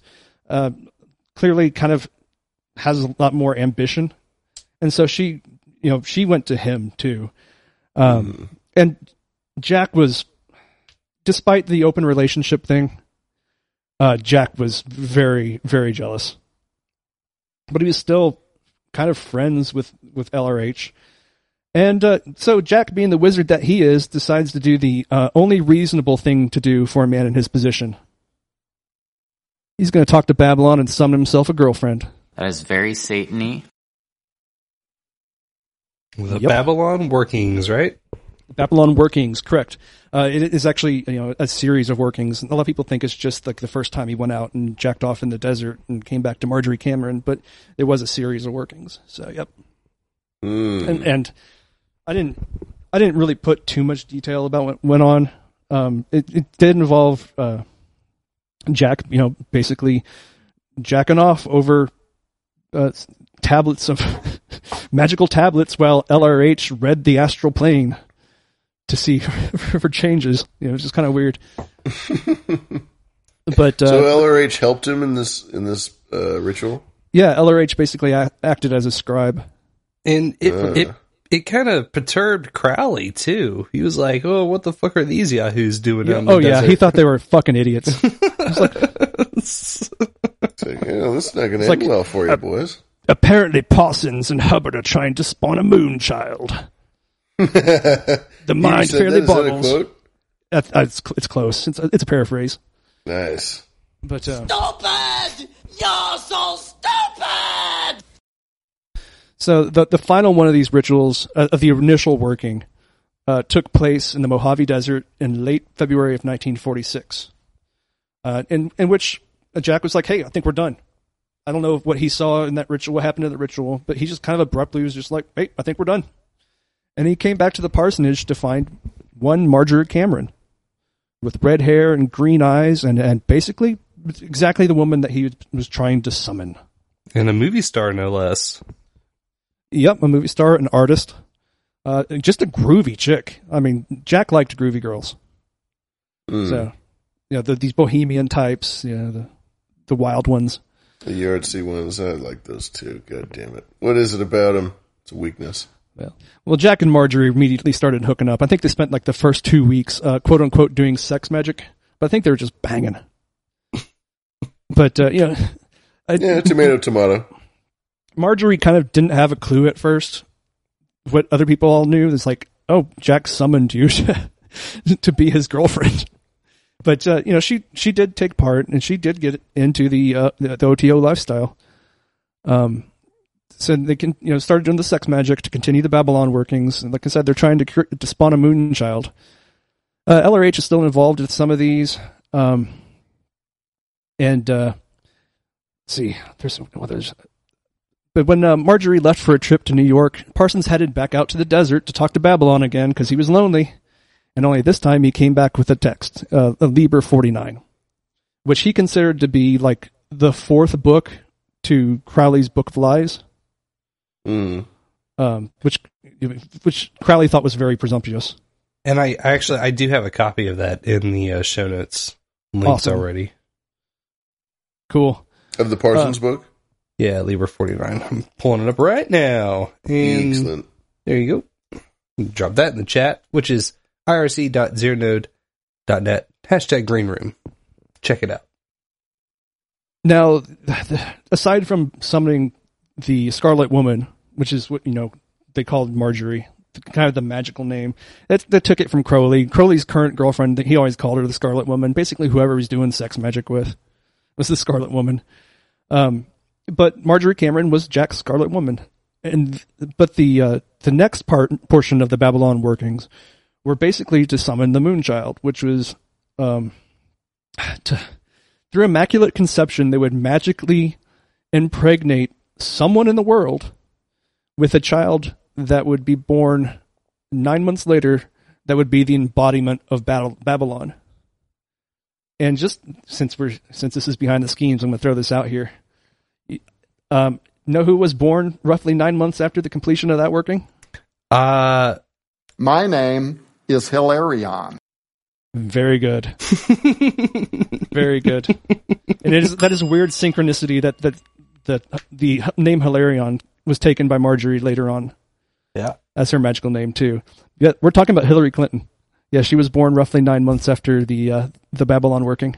Oh, no. I figured this audience just might like that little tidbit. Yeah. Thank you. Very Satan-y. That's exquisite knowledge to chew on. Thank you very much. I do actually have a clip about this if you're interested, or we could save it for the second half. Totally your call. Let's save it for the second half. I just want to power through this. Hell yeah. Hell yeah. I'm on a roll now. But Rolling. So at this point in time is when they being Parsons, LRH, and Sarah, Betty Northrop, they start a company called Allied Enterprises, with Parsons investing $20,970. LRH was something like $1,200, and Sarah invested nothing because she really didn't have anything.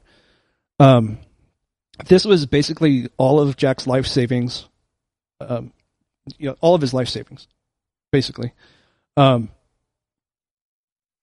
And so this is the infamous yacht debacle. So the idea here was that to make money, they would go to the East Coast, buy yachts where they were cheap because they're made over there, sail them around through the Panama Canal and back up to the coast of California where they would sell them at a profit. I just don't think it sounds like a good idea to begin with. But LRH Ship fucking flipping, loves. That's a terrible fucking idea. Ships Yeah. are the most. Anyway, yeah. Please continue. He fucking loves sailing. Yeah, he Yeah, had a big LRH. thing for boats. SeaTac. He had about the same obsession with boats that Jack Parsons had with rockets. He was basically a pirate, a sci-fi pirate. So there's a lot to go into here, but basically, despite many warnings, every time Jack calls LRH and is like, "Hey, what?" Because LRH and Betty go down to Panama City or Miami, and they buy 3 yachts, and they're talking to Jack, and they're like, everything's fine, but everybody back home is kind of like, this is red flags all over it, Jack. You need to get over there and take care of this. So with basically the last of his money, he flies down to Florida, and basically tracks them down to the harbor they're in. It's actually a much longer story than I'm making. I'm kind of yada-yadaing a lot of things. But when he gets to the harbor, he's like, okay, where's LRH? Turns out they had just sailed. They're at the mouth of the harbor, getting ready to sail into open water. They had made their getaway. They're making a run for it. They had made their getaway. But Jack, being the man that he is, he knows what to do. He grabs his piece of chalk. He draws his arcane geometry on the floor, does an LBRP, invokes Bartzabel. And it's he says it's a fairly long ritual. It took him about an hour. And about the time, and to the best of Jack's ability, because he's a magician, he kind of keeps track of these things, cause and effect. That roughly the time that he finished this Bartzabel ritual, a squall just blew up out of nowhere. and snaps both the masts on Betty and Elron's boat, and they're just dead in the water. They have to be towed back in by the Coast Guard. And so they're towed back into the harbor, and to find, Jack Parsons standing there waiting for them, that had to be a triumphant moment for Jack, too. Like, you fuckers thought you could get away. You were dealing with a wizard here. You fucked with the wizard kid, man. Yeah, I think maybe that story more than anything made Jack believe his own bullshit, but, who knows? He could have done it. But, so there was he sued him, but, and the court basically made L. Ron Hubbard promise to pay him back and stuff like that. But Betty kind of blackmailed Jack into not pushing it farther, because she was basically like, hey, if you push this farther, I'm going to tell everybody that I was 17 when you started fucking me. So, which was, the age of consent was 18 in California at the time. And, Jack had been 26. So it still was kind of like, Jack, buddy, what were you doing? You set yourself up so bad when you did the Betty thing. Yeah. You fell for the wrong sort of sex magic. Yep. Well, sometimes you don't want to get the younger sister model, man. Sometimes that's just a bad move. Yeah, you're setting yourself up for a couple of landmines down the road. Yeah, the only place that works is on Pornhub, really.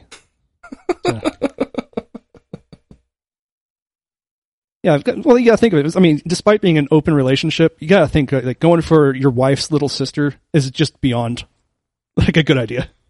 Like, it kind of goes beyond the agreement you might have as an open relationship. I don't know, but this man, if anything, was quite unconventional. Hey man, it's do the path of most resistance. Don't hate the player, hate the will. Right. And hate sometimes the I think Jack's will was a little the weak. wang. Yeah. He obviously had a weakness for women, and he had a weakness. He did have a weakness for women.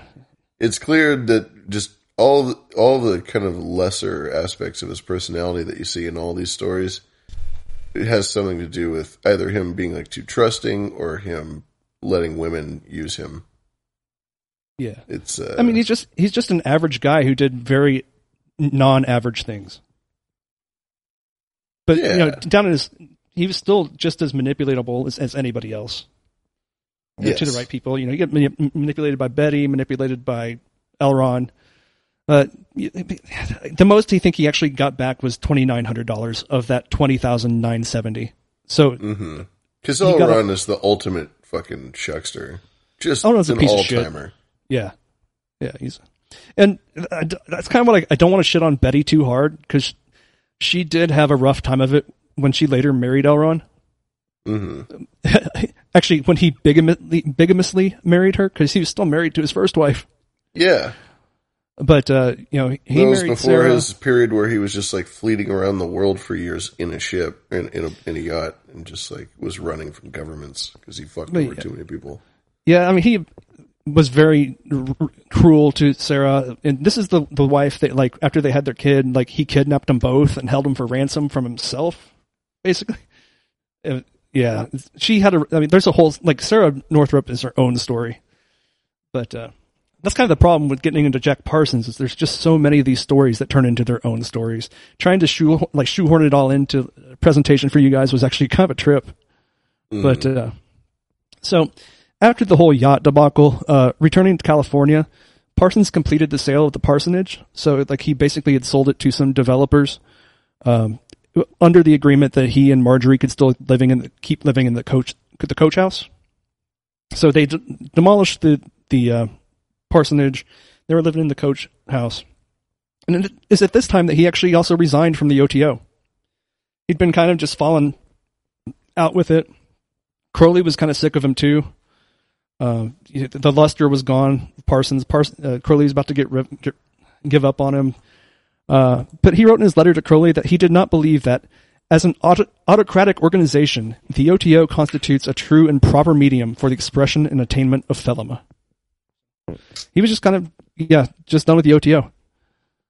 Helen would stay in. I don't know. Can't remember if Ed kind of dropped out at this time too, but, so. The honeymoon phase was over. Yeah, and Jack also, he started kind of getting into more of the other ecclesiastical wing of Thelema, which is known as AA. And that's more of like a Alcoholics monastic... Anonymous, terrifying Yeah. cult. I would not recommend Right. it to anyone. Yeah, I can't actually remember what the AA is called, but I know what you're talking about. What you're actually talking about. yeah, it's kind of like the more monastic approach as opposed to like the fraternal order. Mm-hmm. So they moved to Jack and Marjorie moved to Manhattan Beach, and they married on October 19th, 1946, which is 4 days after his divorce to Helen was finalized. Helen and Jack didn't bother getting divorced for a long time, basically until he was ready to get married to Marjorie. It had to be done in order for him to marry this other lady. Like I said, like Helen and Wilfred T. Smith, they'd already had a kid together. Jack was actually like, he was supporting them too. So he was basically like kind of like supporting that gas station wizard and his family. But Jack was very generous with his money. I don't know if it's because he grew up wealthy and didn't really think about it. But, he also had been broke, so he did have the value of money. I'm just probably really proud that he made that money back, and he's probably used to living a certain ostentatious lifestyle. At least going back to his youth. He's like, well, this is what I do. This is how I spend. Jack Parsons loved suits, by the way. Like, he always wore suits. He's a stylish fella. It's probably part of the reason why he was a celebrity in L.A. is because he was a genuinely intriguing-looking guy. He dressed well. He had a cool mustache. Yeah. But still working on rockets. They were still working on the rockets, Ed and Jack. But in mid-1947, the Red Scare was in full effect. And Jack kind of lost his clearance for a while he was investigated. And he was starting to get sick of this bullshit, been like, all right, you guys can keep hounding me. Like, so he kind of looked into working overseas and was working odd jobs. We're trying to figure that out, including his own stint as a gas station wizard. Mm-hmm. But he was actually had 2 years on the faculty at USC in the Department of Pharmacology. I guess he was a good natural chemist, and I guess he was just making drugs. So, yeah, sure. I'm sure after just spending all his life working on rocket fuels, I'm sure going over and just being a pharmacist is probably not too far off. But due to Jack's career faltering, he's kind of in a sour mood and all that. And Cameron and Parsons' relationship had become strained due to all of this, and they separated. And during this time, she joined an artist community in Mexico. And sort of losing, not having his career, not having his wife, not really having any friends anymore because he wasn't in the OTO, he kind of hit rock bottom, and he went a little nuts. While he was done with the OO, he's not done with Thelema. Like I said, he was kind of pursuing the AA more. And so he really threw himself into the magic and philosophy. And he did write some pretty cool stuff during this time. Like the four-part manifesto to individualism called Freedom is a Two-Edged Sword. It's one of my favorites. I think it's great. Jack is a very good writer. One of the ultimate libertarian texts. Yeah. Jack is a very good writer when he's writing for other people. Like, the stuff that was published from his journals is cringy as crap. But when he's writing for other people, like, he's a good writer. He's just a forceful writer. So, he did have like this libertarian masterwork, Freedom is a Two-Edged Sword. And he also declared himself the Antichrist. So I actually haven't read the Manifesto of the Antichrist yet. I haven't been able to unpack it, so to speak, because it's just kind of weird. I do think he doesn't really mean Antichrist in the Revelation sense so much as attaining Christ consciousness. He was doing shadow work is what he was doing. He shadow work and bits of Gnosticism thrown in there, obviously, remnant from the OTO. So he's trying to get that Christ consciousness, the enlightenment situation. Transfiguration into gold. Yeah, I mean, like I said, he hit rock bottom. And that's what magicians do when they're, trying to struggle things out. They just do new magic stuff. Mm-hmm. So yeah, this was the Antichrist stuff. People get put off by that a lot, but it's really just Jack discovering himself during a really dark time. But he started shacking up with a woman named Gladys. I guess she was an Irishman. But Marjorie returned from Mexico to discover this, and after violently arguing with Jack, she returned to Mexico. And Jack responded by filing for divorce. Like, he was like, fuck it. I guess this one's over too. One of the next. Well, that one actually never got to finalization. So following this, Jack's security review came back and his clearance was reinstated. They just decided he was not a threat to American interests. Most of their concerns, I believe, were due to some of the people that he'd been palling around with back in the Caltech days.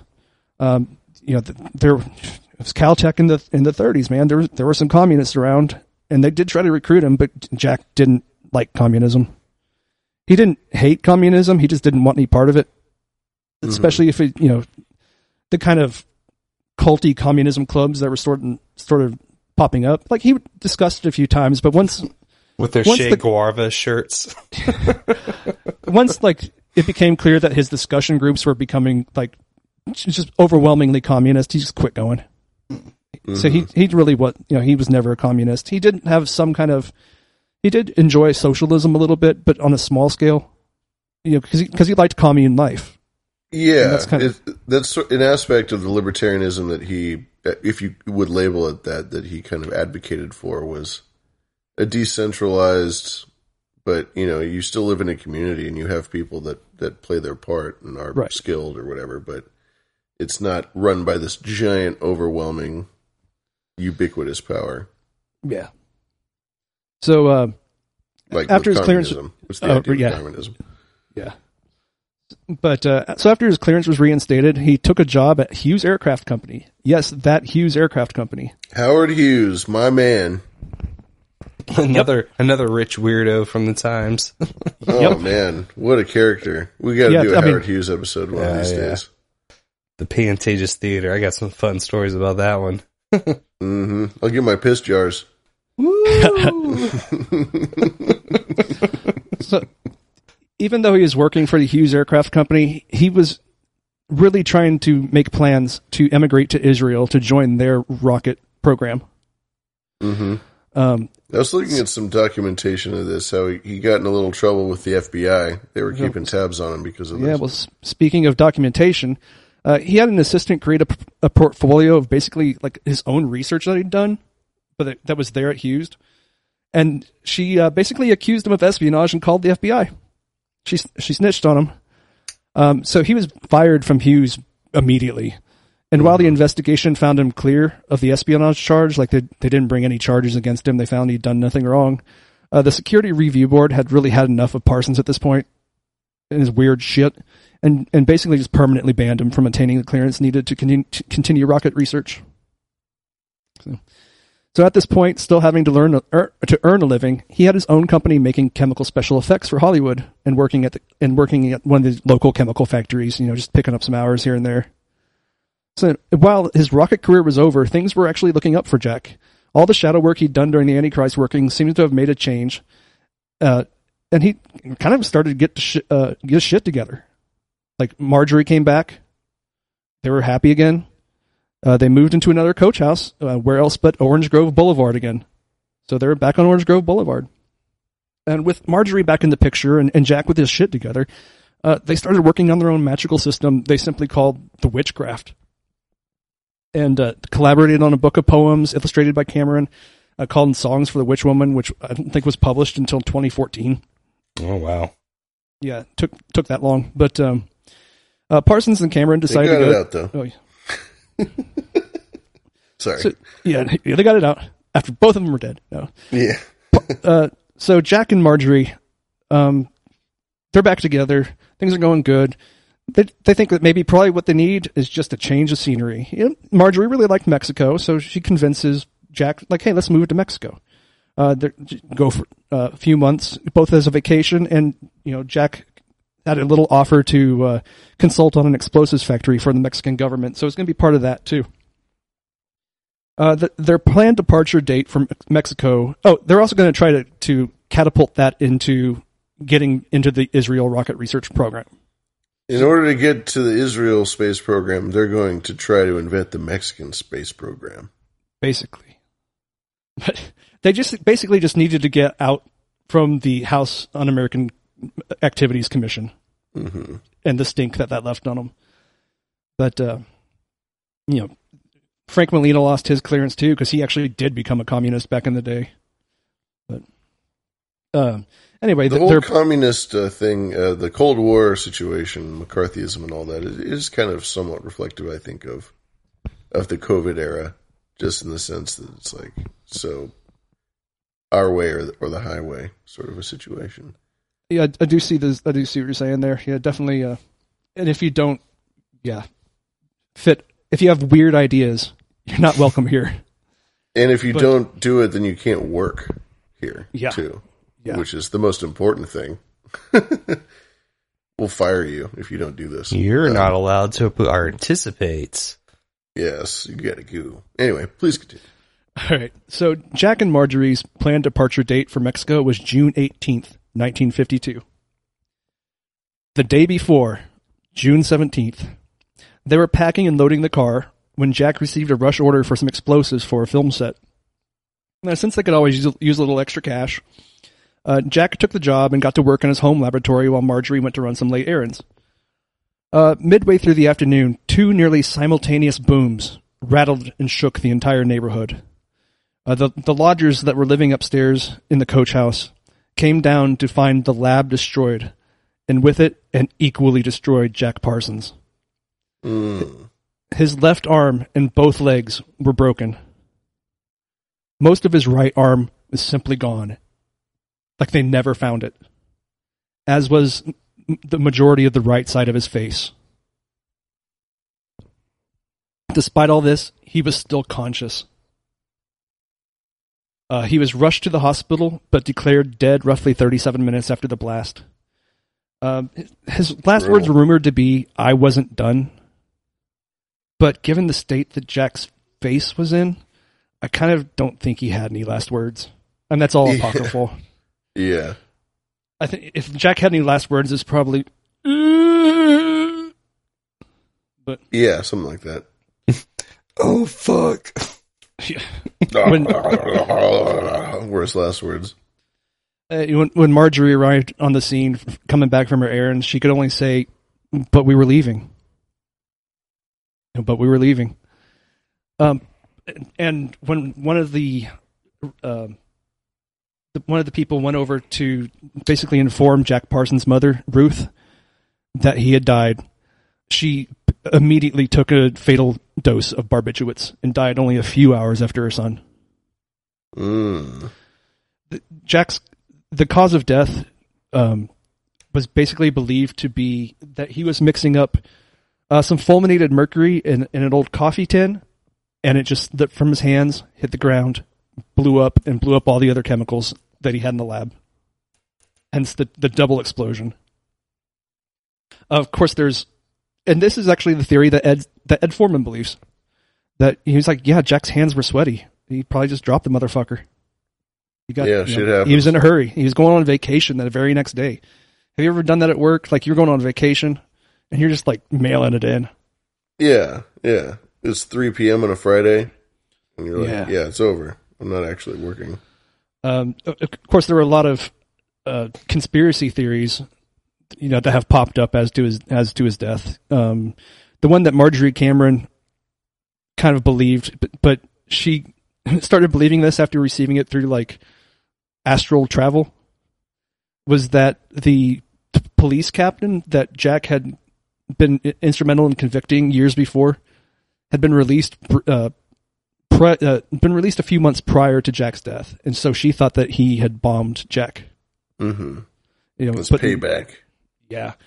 Some people think it was Howard Hughes in retaliation for Jack, quote unquote, stealing secrets. Could have been the Israelis. Could have been not the Israelis. They were trying to hire him. It could have been the enemies of the Israelis. Some people think he was trying to create a homunculus. In the end, I just think that God got him. Because Jack Parsons being all weird and shit, he's just a dangerous person. He lived life on the edge, you know. He was a rocket man. Yep. But in the end, I do kind of think that he just was careless and blew himself up. And with that, that's the biography of Jack Parsons. Magnifico. Excellent. I don't know. It's fun to postulate, but I have to admit, if he was murdered, it would be the perfect way to kill him. Because you can chalk it up, you know? And there's definitely been other strange incidents when there's been, you know, these sort of science-minded inventors that mysteriously just start barfing up black goo and then dying there on the spot. You know, the guys that were doing the, like the water-powered engines and whatnot. Let's see. A couple of those dudes have passed away, unfortunately. Well, this is 1952. So I think we were still OSS at this point, right? And those dudes were hardcore. So yeah, I guess it could have been intelligence too. Alan Dulles, yeah. Yeah. You're also in the height of the lead poisoning era. Yep. I do have a fun ISO here in honor of one Jack Parsons. Rocket Man, burning out his fuse all day long. It's true.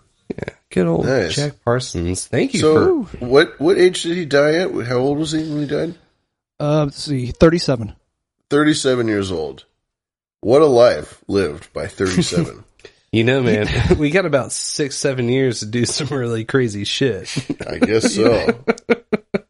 We still got time.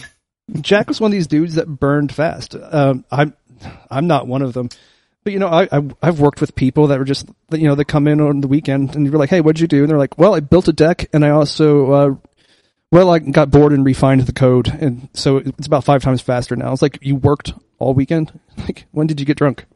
They're burning the candle at both ends, but somehow not by not drinking. How was that? Well, that wasn't Jack's problem because Jack was on a lot of drugs. No, he's doing all kinds of stuff. As a matter of fact, in the intermission, I put in a little poem that he wrote. Oh, good. As it was vocalized. It's just a little like limerick type poem, but it basically talks about all the different drugs that he's doing. Yeah, I actually almost included that, but just kind of like, I was having to pare it down so much. I was just like, yeah, it's just too much. It's all right. Yeah, I got your back, Reverend nice. Doctor. We've got it going. Hell yeah. I guess the sources for this was Strange Angel by George Pendle. Mm-hmm. There's a TV show of the same name. I actually haven't seen it yet. I did start watching it and made it about 5 episodes in. It's pretty good. You know, for a TV show, it's pretty hammed up. I think Ed is portrayed as a student actually going and enrolled at Caltech. But there's this great scene where Jack is being bugged by a neighbor, and he's in the shed where all of his chemicals are, and he pours a handful of powder and pulls out his lighter and just fucking throws the mixture of powder into the guy's face and lights it and makes this huge fucking fireball. It really hams up that sort of, you know, being an alchemist, working with all these chemicals. I don't know if that happened, but Jack would play pranks on people all the time.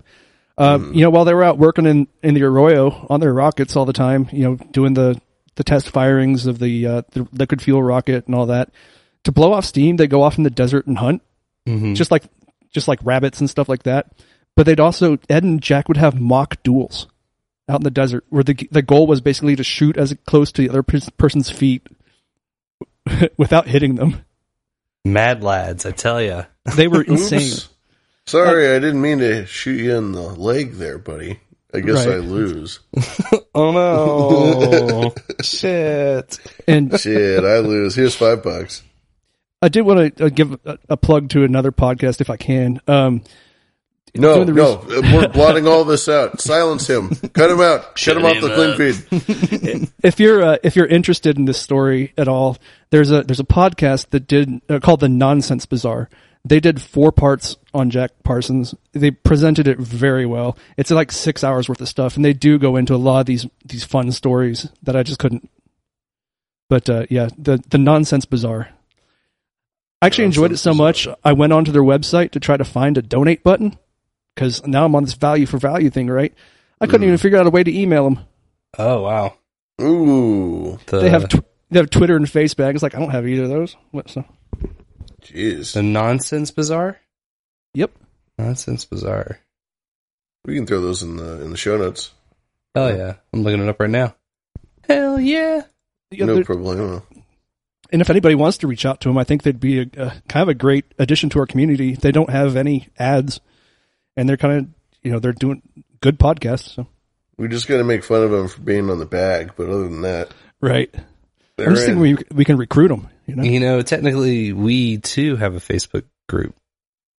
No. Yeah, it's true. No, why didn't you tell me? Yeah, but we also have No Agenda Social. Yeah, we got all this other stuff. By the way, at Pfeiffer, at CrowleyClub.com. Heyo. Shall we hit a screen mail and then we can roll into some intermission? Sounds good to me. Yeah, sure. Do we like this? All right. Yes. Here's next caller.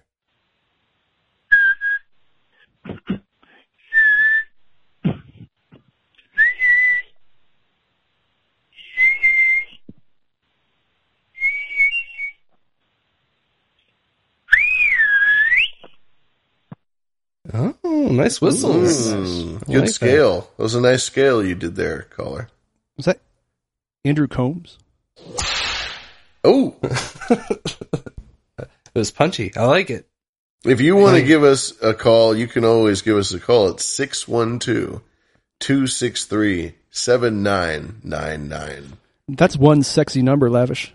Oh, well, I'm so glad you said so, Reverend Doctor. It just so happens you can call us at 612-263-SEXY, SXXY.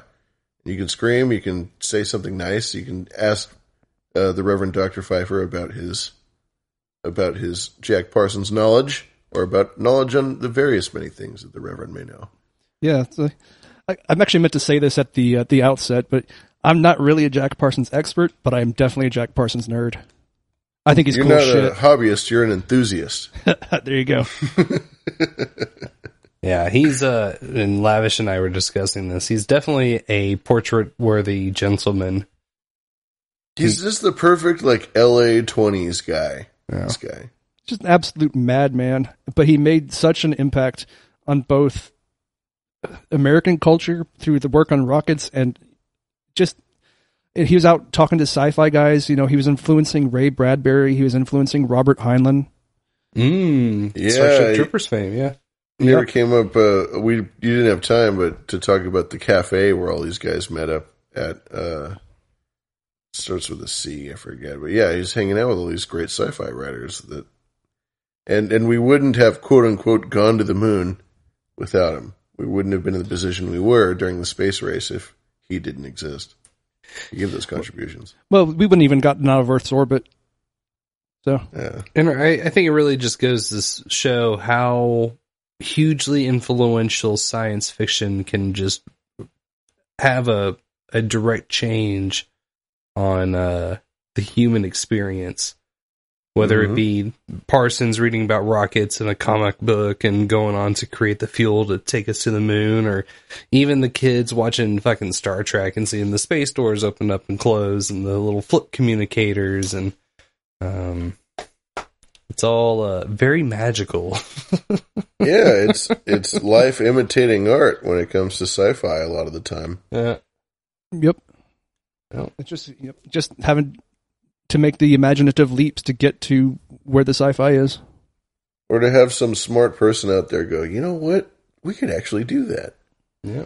And we could actually make a rocket. We could actually do this stuff. And then, of course, fighting through all the fucking baseless claims of being quackery. Yes. Which, unfortunately, is always the hardest. Yeah. One of the hardest aspects of doing anything cutting edge is having people shit on you all day long about it. Yep. There should be no science doctrine. No science doctrine. No science doctrine. Science is about asking questions, not having answers.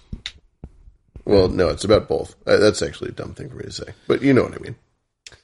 Do you have anything for intermission that you want to drop on us before we slap this tape in? So, did the intermission? Yeah, there's a little bit on there of the Parsons poem, and there's also a little ditty that I wanted to send out because it is Memorial Day, and it was Memorial Weekend, and to me that carries a little weight. So I threw a little Civil War classic in there. Nice. Appreciate that. Yeah. Cool. We'll be back here in about 12 minutes or so, and until then, let's enjoy ourselves for tonight. Fire it up. See you soon.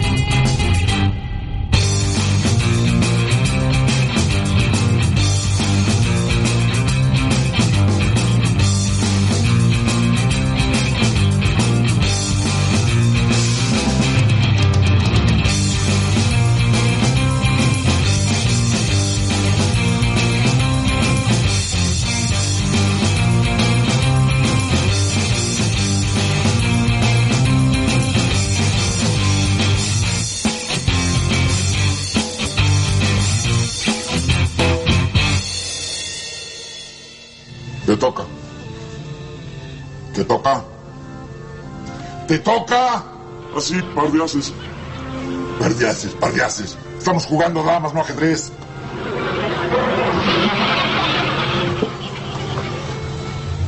No, hombre. Si mueves esa ficha ahí me la como. No, no te la puedes comer. ¿A que sí?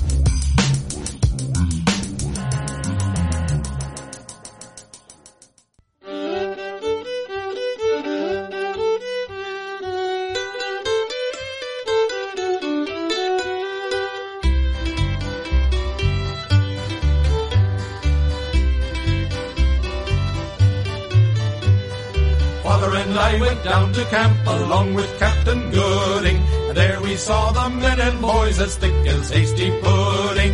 Yankee Doodle, keep it up, Yankee Doodle dandy. Mind the music and the step, and with the girls be handy. And there was Captain Washington upon a strapping stallion, giving orders to his men, there must have been a million. Yankee Doodle, keep it up, Yankee Doodle dandy. Mind the music and the step, and with the girls be handy. And there they had a swamping gun as big as log of maple, upon a very little cart, a load for father's cattle. Yankee Doodle, keep it up, Yankee Doodle dandy. Mind the music and the step, and with the girls be handy. And every time they touched it off, it used a horn of powder. It made a noise like father's gun, only a nation louder. Yankee Doodle, keep it up, Yankee Doodle dandy. Mind the music and the step, and with the girls be handy. There we saw 1,000 men, all rich as Squire David. What they wasted every day, I wished we could have saved it. Yankee Doodle, keep it up, Yankee Doodle dandy. Mind the music and the step, and with the girls be handy. There they all would fight for fun or play on cornstalk fiddles. Some had sashes red as blood, all wrapped around their middles. Yankee Doodle, keep it up, Yankee Doodle dandy. Mind the music and the step, and with the girls be handy. There they had a little keg all bound around with leather. They beat upon it with some sticks to call the men together.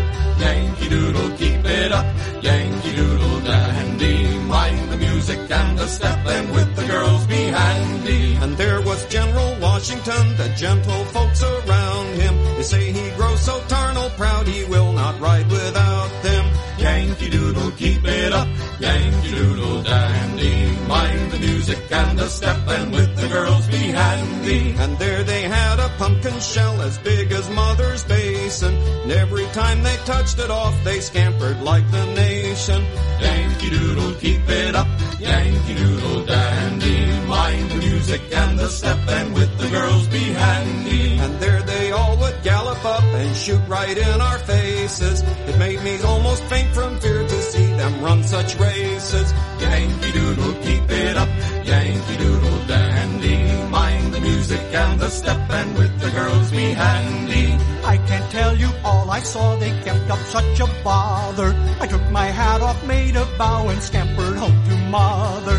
Yankee Doodle, keep it up, Yankee Doodle dandy. Mind the music and the step, and with the girls be handy. Yankee Doodle came to town a-riding on a pony. Stuck a feather in his cap and called it macaroni. Yankee Doodle, keep it up, Yankee Doodle dandy. Mind the music and the step, and with the girls be handy. Oh, Yankee Doodle, keep it up, Yankee Doodle dandy. Mind the music and the step, and with the girls be handy. Columbia Eagle, how do you read? Very good. If you are ready, get the mark and we'll go to B data. Over.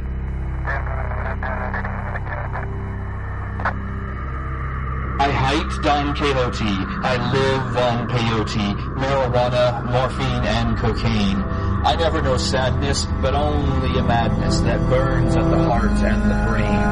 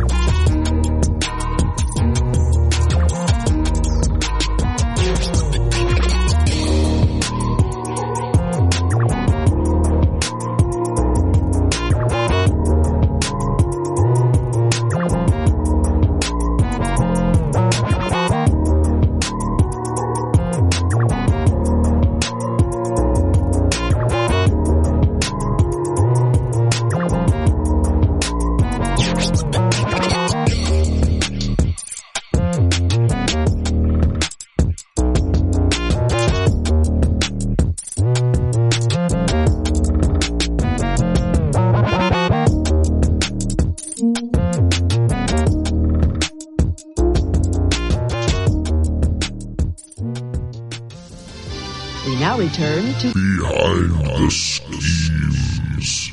starring Blueberry, and Lavish. Welcome back to the second half of the show, the all Jack Parsons special edition. Crack that beer. I'm actually doing the man proud and getting in on a little DP myself. A DP? Oh, yeah, a DP, man. A double, what? A Dr. Pepper, 23 Dr. flavors. Dr. Pepper, oh, Yeah. 23. Yeah. 23 herbs and spices. Nice. Very tasty. Mm-hmm. Yeah. It is currently May 30th, 2022. It's about 10:03 p.m. Pacific time, which means it's 12:03. Midnight in the sewer over in the Minneapolis. Yes, by 3 minutes. Yes, indeed. And then we have the Reverend Dr. Pfeiffer, I believe. Yep. I'm the Central Time, too. Central Time, midnight in the sewer. Very good, very good. I'm living in the past, man. Get with the times, bro. I keep past tripping, bro. I feel like I'm just constantly, 2 hours behind, man. Whoa, trippy. Sucks, bro. What are you going to do? What are you going to do? What you're going to do is thank some producers that came out and helped produce tonight's episode. That's what's going to happen. That's what's up. We didn't have any PayPal donations come through, but we did have a boost right at the beginning of intermission, and that was Servo with the Boost CLI tool. He sent 111 sat saying teased. Let's see if this works. Is the teased working? Teased. Didn't work for me now. So let me try this. Seeing if we can get these boostergrams to go. Maybe Fountain's just being crazy. Yeah, I guess there was some issues at the beginning of the show. I'm not sure what's up, and there's only so much I can troubleshoot during the show, so we'll get it figured out, no doubt. Yeah, we'll get it straightened out. There was two things that we should address real quick. We did have an email come in from Bully Steed. Bully Steed, Dame Bully Steed. Yes, indeed. And it's some movie list suggestions. So starting here at the top, I just watched Everything Everywhere All at Once, starring Michelle Yeoh. I think it's Yeoh. On No Agenda's Shut-In Theater. Fantastic. A nice change from the predictable programming available. Everything. I liked it too. I have not seen it. It's good. Nice. I liked it. What's next? Now about that Robert Eggers movie, The Witch, The Lighthouse, and The Northman. Booberry, I think you would love all three. I have seen The Witch. I've not seen The Lighthouse, but it looks very tempting. Yeah, I watched a bit of it. It was okay. Robert Pattinson, I think, was miscast, but it was okay. It was enjoyable. The Witch you just talked about last week, didn't you? Mm-hmm. Yeah, I think you mentioned my love of that movie. So. Yep. Yeah. Yes, you did. Yeah, that's right. Yeah, I thought it was synchronistic because that's what I was working on at the time. But Bully C continues, like a good book, a good movie is worth reading or watching repeatedly. All three movies have a mood and atmosphere and excellent acting as well. The Northman uses a lot of Norse symbolism. I really want to watch that. That looks good. I like Skarsgård. Yeah. I know it's ridiculous to suggest taking valuable time from your schedule to watch a movie, but sometimes a well-placed hour, 40-minute interlude can be a real paradigm shift. I like watching movies. Oh, there's a time and a place to watch a good long movie. No doubt. And if you haven't seen it yet, please add to the film list Doctor Strangelove and Lolita. We have definitely added Doctor Strangelove to the list, and I have implored Booberry on one occasion to watch it because he owes it himself to watch it. But Lolita, I've actually never watched, and the common thread between those two movies is they both star the incomparable, the legendary Peter Sellers. And And that's what Bully Steed says. And she says Peter Sellers is in both. And after reading Lolita, I think Jeremy Irons' version is closer to the book, which is interesting. I've seen neither version. Now, she also said that the heart glasses in our logo, please add to the film list Dr. Strangelove and Lolita, in parentheses, which the heart glasses in your logo borrow. I wonder if that's talking about the nuclear blast art. Yeah. Is that a Lolita reference? And you didn't even know it? And I'm going to continue not to know it. Wow. Hey, imagine that. At least it's not swirly hearts. Or her looking at... Well, I now that she mentions it, I feel like I've seen that image before. I think they did a Lolita version with Alicia Silverstone. And that imagery was in that. She had like those big sunglasses going. The big plastic frame ones. Yeah. Very interesting. She rounds it off with, as always, Mr. Mothman, beautiful show notes, and beautiful they are. Oh, thank you. Sincerely, Dame Bully Steed, Dame added by me. P.S. You mind if I finish this off, by the way? I didn't mean to. Go for it. That's fine. P.S. I'm hoping to meet up with foam-fingered #1 fan, Mary Kate Ultra. You're going to meet up with Mary Kate Ultra at the Tom Starkweather No Agenda Meetup in Tampa, Florida on June 11th. Well, that's in practically no time. That'll be next Saturday, so that's very cool. Sweet. I don't know if you saw the picture that Make Heroism had posted based off of an image I had dropped on the socials, but I saw that I was like, shit. I could hang with this guy. He's wearing this like leopard mask, and he's got sort of a Han Solo vibe going, but with this furry vest. Yeah, it's great. Great photo. Swag. Well, that'll be a cool meetup. I'd rather go to that meetup than go to the South Carolina one. That sounds like a fucking cool, really fun time going into Tampa, Florida. Hell yeah. Well, I hope you guys have a great time at that. Yes, indeed. Speaking of which, they also, Mary Kate Ultra and Make Heroism sent us some stuff to play right before the show. I didn't get a chance to add it into the notes, but there's, I got a short version that's 17 seconds and a long version that's 28 seconds. And this is a completely cold listen. Oh boy, here we go. 6, 1, 2, 2, 6, 3, 7, 9, 9.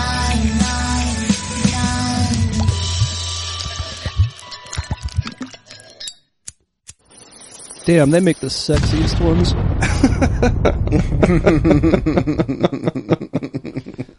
Hell yeah, Fletcher. Oh my. And that last boost there was from Fletcher through the Breeze app for 5,555 sats, saying boo, ooh, since the ghost emoji in there, saying till see evol Fletcher. Till see evol, Fletcher. Till see evol. Till see evol. I like that. Love is tilled. Love is the law. Love under lit.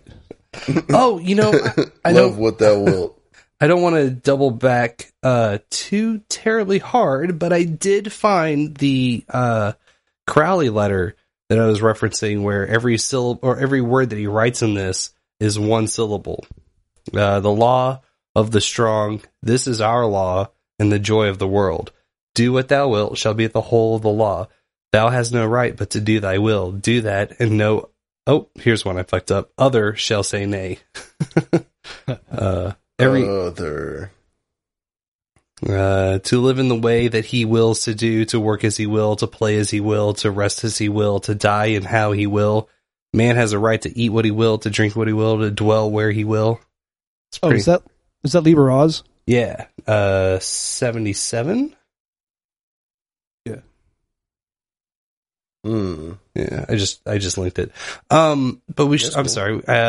we should get back to this longer version that Mary Kate Ultra and Make Heroism sent in. 6, 1, 2, 2, 6, 3, 7, 9, 9, 9. 6, 1, 2, 2, 6, 3, 7, 9, 9, 9. Swanky danky. I like the layering in that. Yes. Spooky. There's some excellent production going on.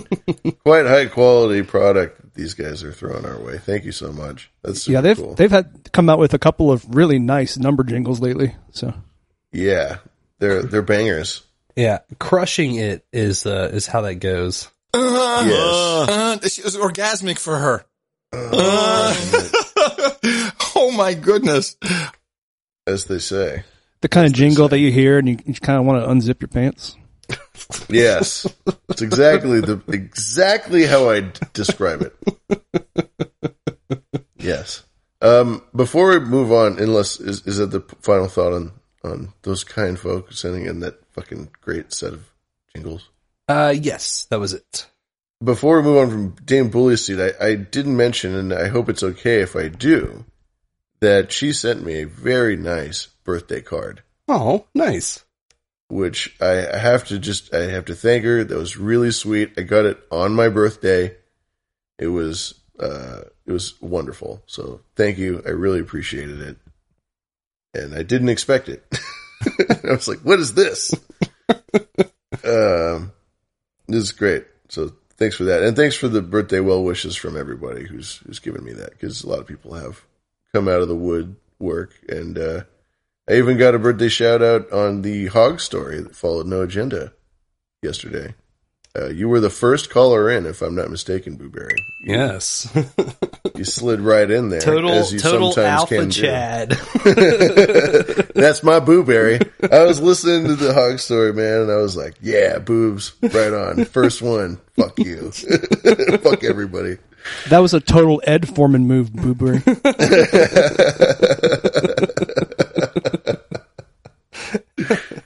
Right away. Like, yeah, we're starting it off right. Starting off strong. We gotta go. Fletcher says he'll come out for my wood. Thank you, Fletcher. And I didn't get a chance to say it on the air with the Hogs and Sir Bemrose, but if anybody is looking for tools to build chapters, let me know, and I will definitely send you Sir Bemrose's chapter builder. It's great. I love it. It does exactly what I needed to do. Boom. You did get one thing out on the Hog that was very specific that I laughed at, which was like, if anybody out there's listening and they know how to work video on No Agenda Tube Live with da-da-da, and you said something kind of really specific, and I was like, yeah. I imagine there's like one guy who's like, that's me. I'm that guy. I can help. Oh, shit. It was specifically to get videos from a No Agenda RSS, or excuse me, a No Agenda Tube RSS feed to play inside a CurioCaster. Okay. Yeah. So if you know how to do that, let us know. You can get him at Boo at Behind the Schemes or lavishbehindtheschemes.com. Oh, there was one other person that I wanted to thank as well, and that's Servo.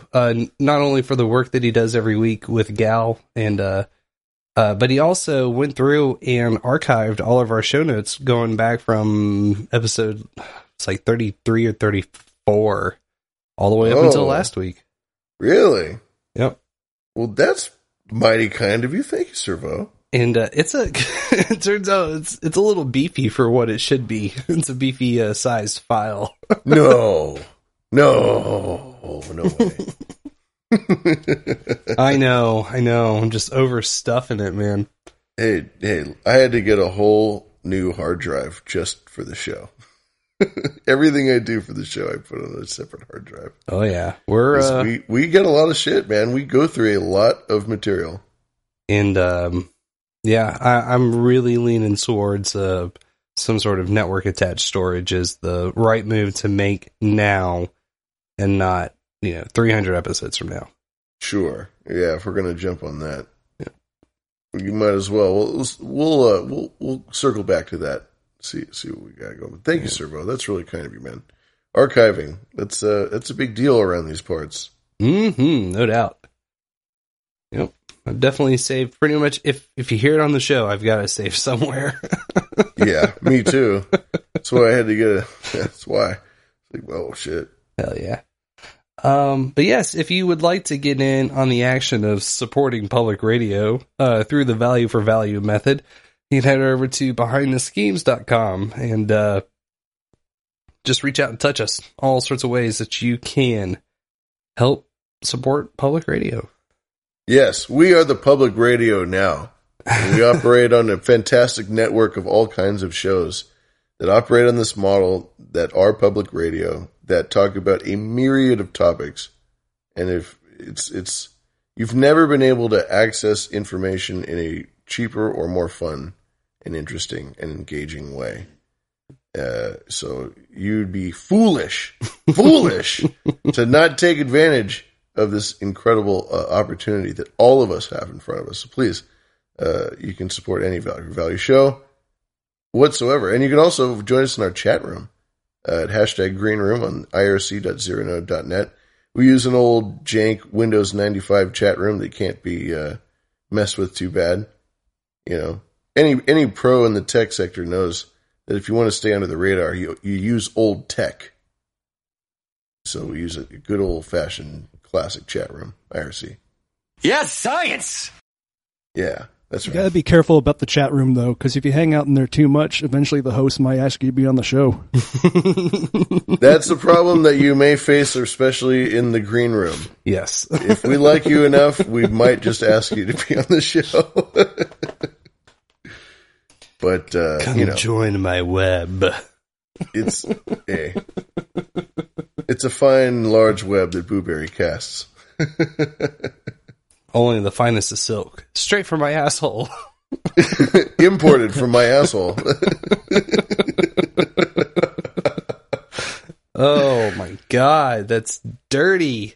It's filthy. And we wouldn't be able to say shit like this if, we were hosted by My Dildo or whatever. Yeah, we'd have to whatever company. Sitting here being all like, hail science.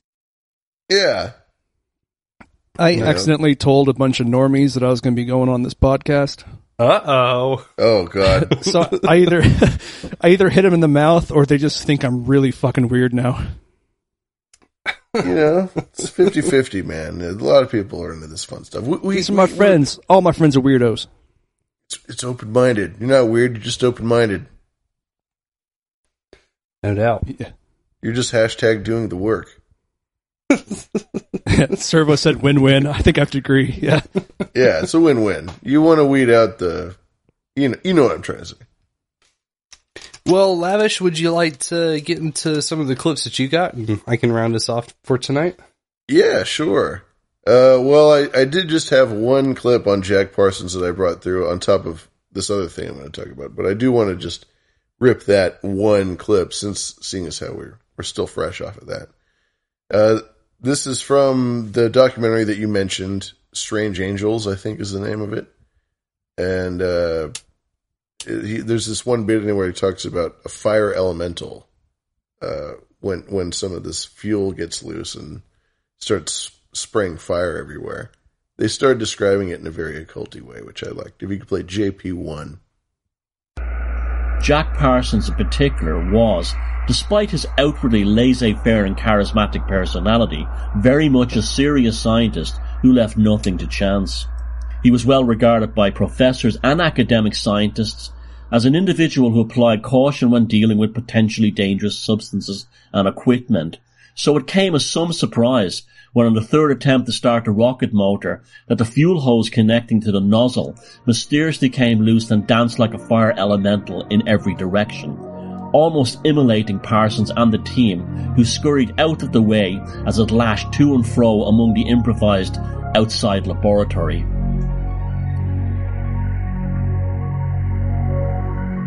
Metaphorically, Parsons had conjured a devil and he had survived.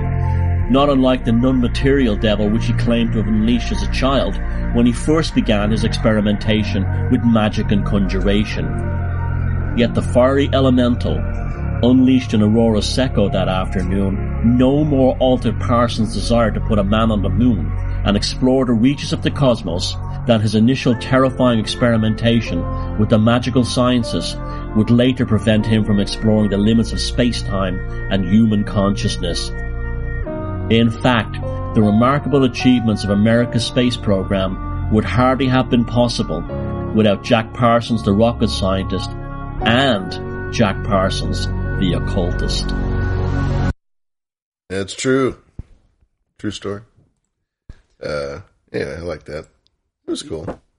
Yeah, I like the story where they were doing all the rituals in house, and he's documenting in his journals, like chasing spirits down with swords that were hanging off the wall or hanging from the wall. He just grabbed one and fucking chased it down the hallway. It's one way to do it.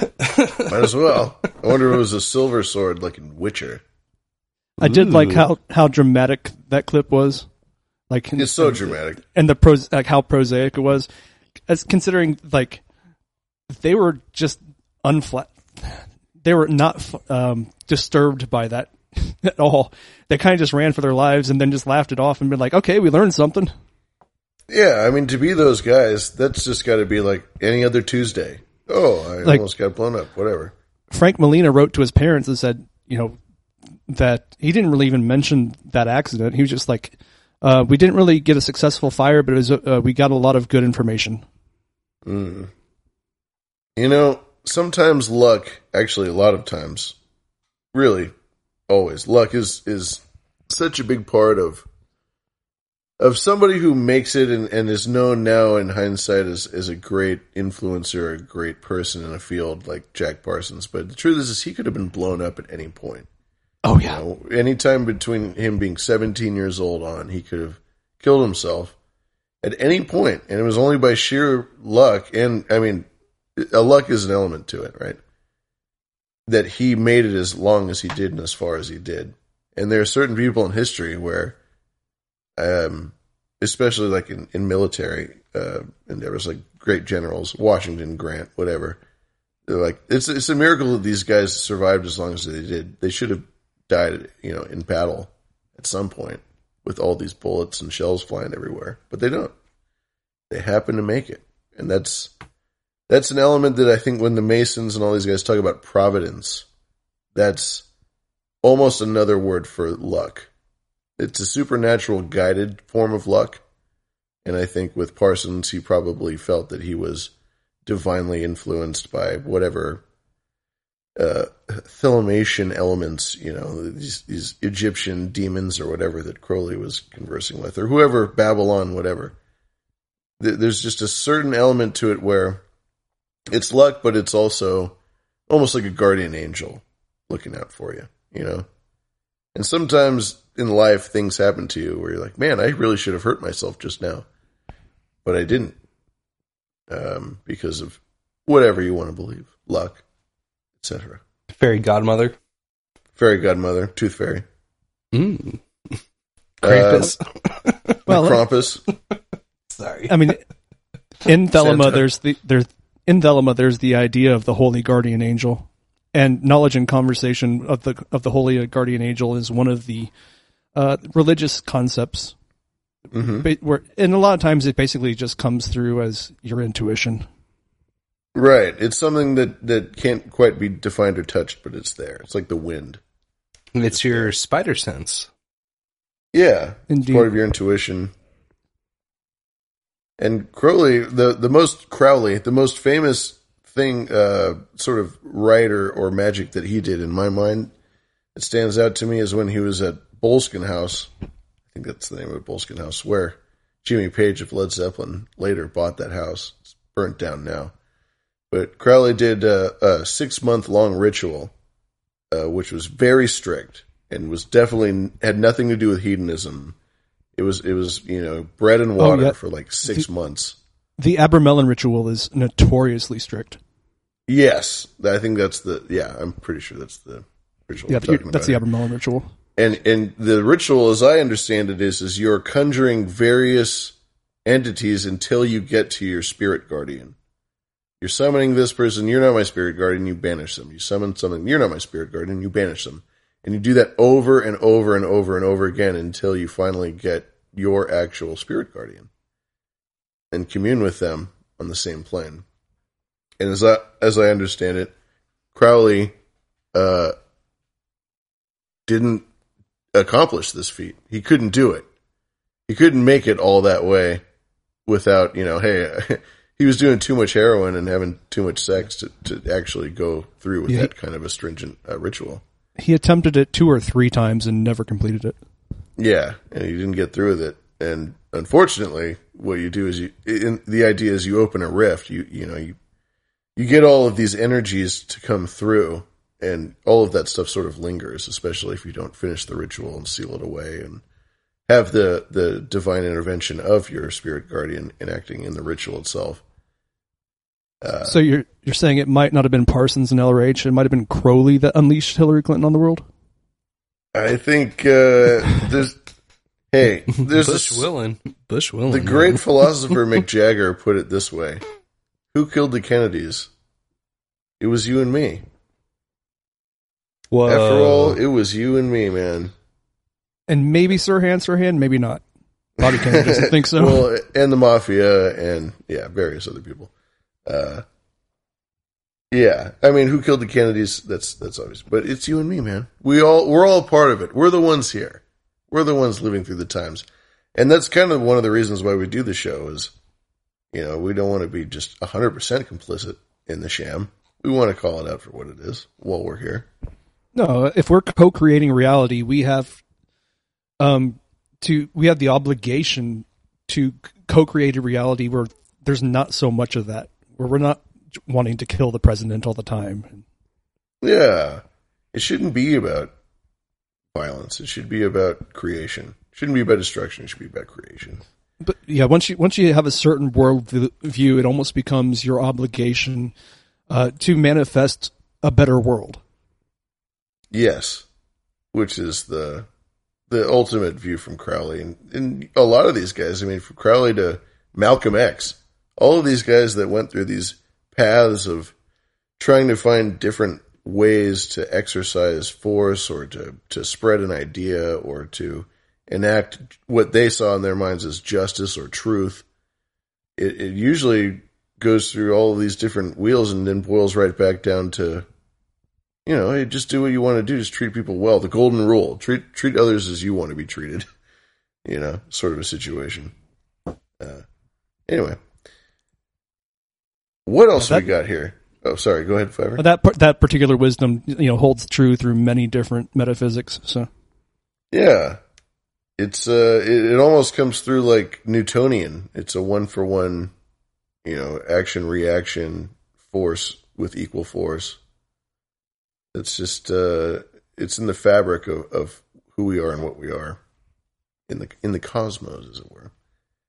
And we're all I feel like we always end up tying things into like sacred geometry and things like that, as far as we can, as far as we're capable.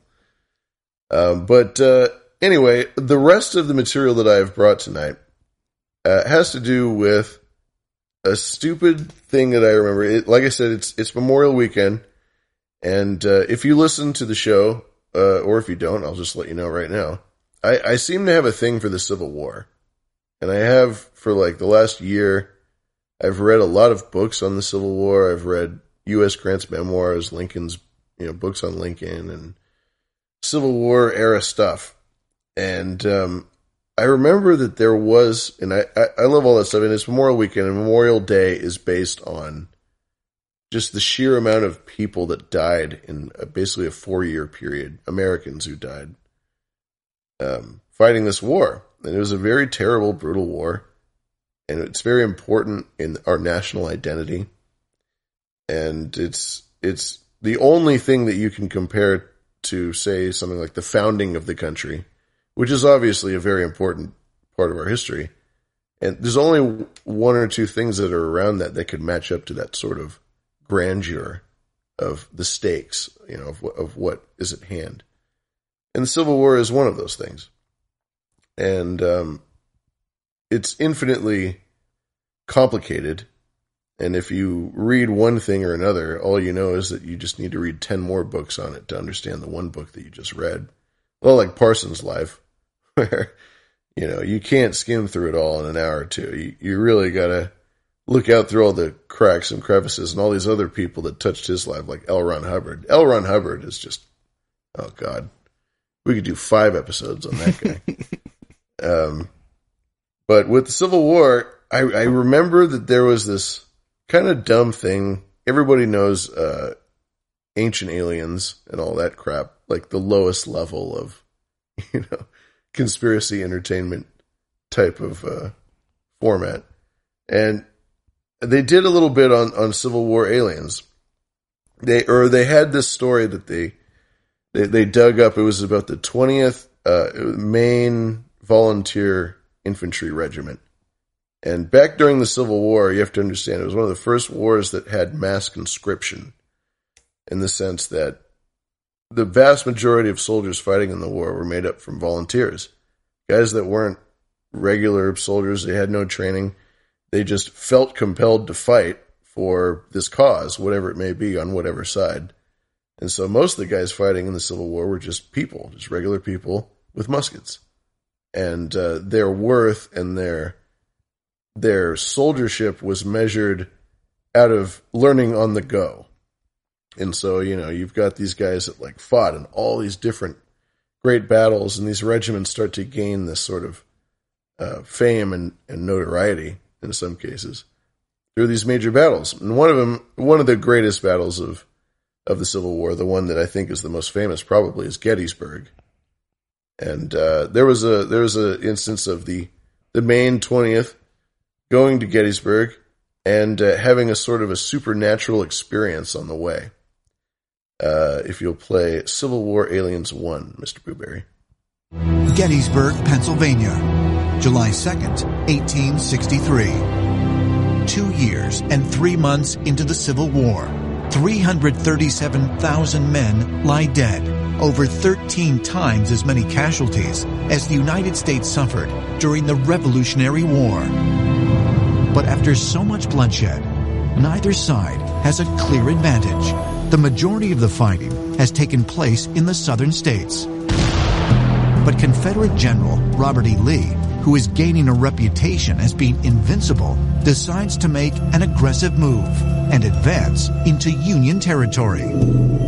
Robert E. Lee decides that he will take the war north for a couple of reasons. Number one, it's going to relieve pressure on the farmers in Virginia who are trying to grow crops, feed themselves, feed the army. And second, politically, he knows that there is a lot of pressure on Abraham Lincoln to win this war.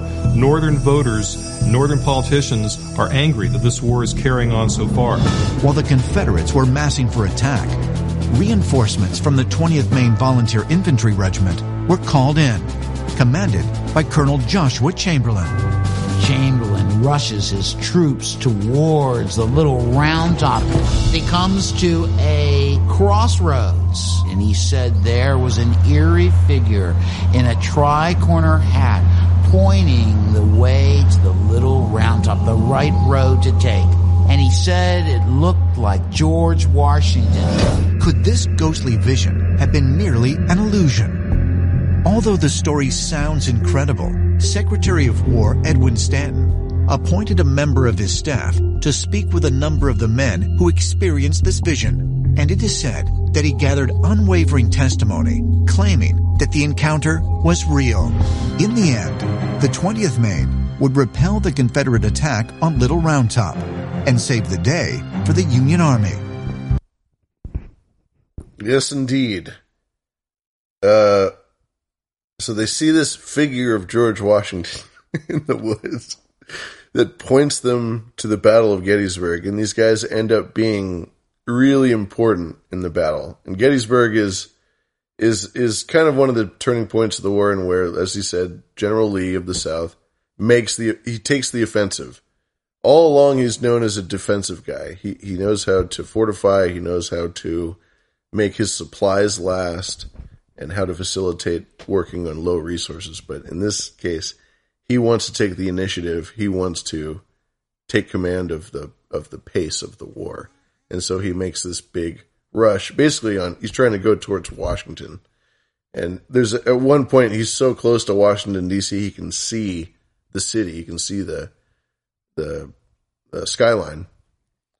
And these guys do this battle, and they fight them off, and it's a massive battle. A ton of people die, and these guys save the day. And Stanton, as I said, who's the Secretary of War under Lincoln, does an official investigation. I was trying to look into this. I was trying to see what else I could find. Fortunately, I couldn't Google too many resources that backed up all of this stuff. I really wanted to get some sort of... If Secretary Stanton really did do an investigation, then there should be some official government documentation on the whole matter. And I was trying to find that, but I didn't have any luck. But I thought that was kind of an interesting little story, just given what the day is and all of that. Seeing the ghost of Washington. Wow. Yeah. And that's the way to die, kids. And that's like... Yeah, that must have been not, too terribly much longer after Washington's passing. Like, yeah, it was possible for, hell, even your parents could have served with him or under one of his commanders. Or grandparents. Mm-hmm. Yeah, there are people, Lee's family, Lee's grandfather, I think, served under Washington. So yeah, there's definitely a pretty tight connection in Washington at the time, especially in that part of the world, in Virginia and in, Washington, D.C. Yeah, he's the man. As a matter of fact, he himself, Washington, along with Jefferson and Franklin, wrote about their thoughts on extraterrestrial life. If you'll play Civil War Aliens 2. We do have clues that Thomas Jefferson and Benjamin Franklin and George Washington all believed in extraterrestrial life. Thomas Jefferson gave a famous lecture about the unusual UFO sighting by a person named William Dunbarton in Baton Rouge in 1800. Benjamin Franklin wrote in his Poor Richard's Almanac about life on other worlds, and apparently was a believer in that. And George Washington had a very famous angelic vision at Valley Forge. And so it would seem that George Washington, Thomas Jefferson, and Benjamin Franklin were very much believers in extraterrestrials and life on other planets. Is it possible that extraterrestrials have been guiding the course of America since its very beginning and intervened in the Civil War to ensure that the great experiment would continue?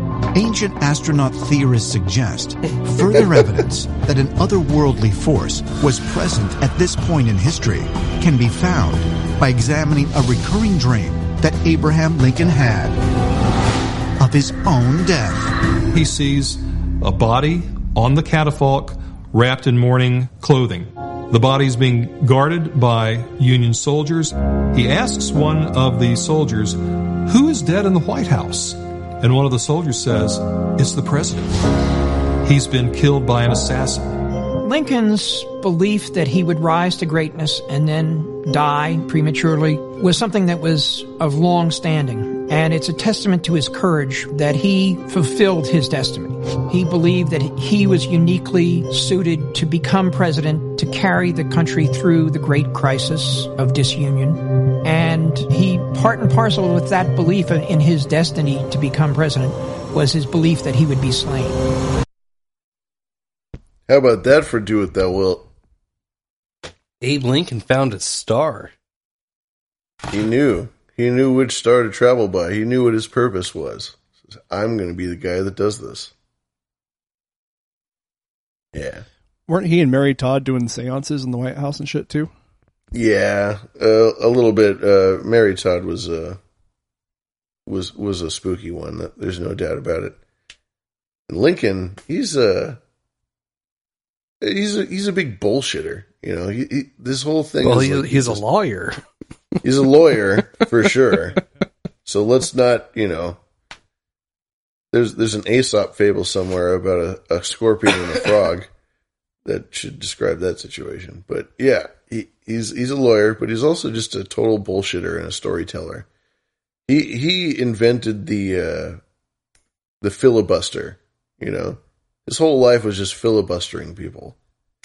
Someone would be like, "Mr. President, What do you think about the 15,000 people that just died yesterday in Shiloh? What do you think about all those people?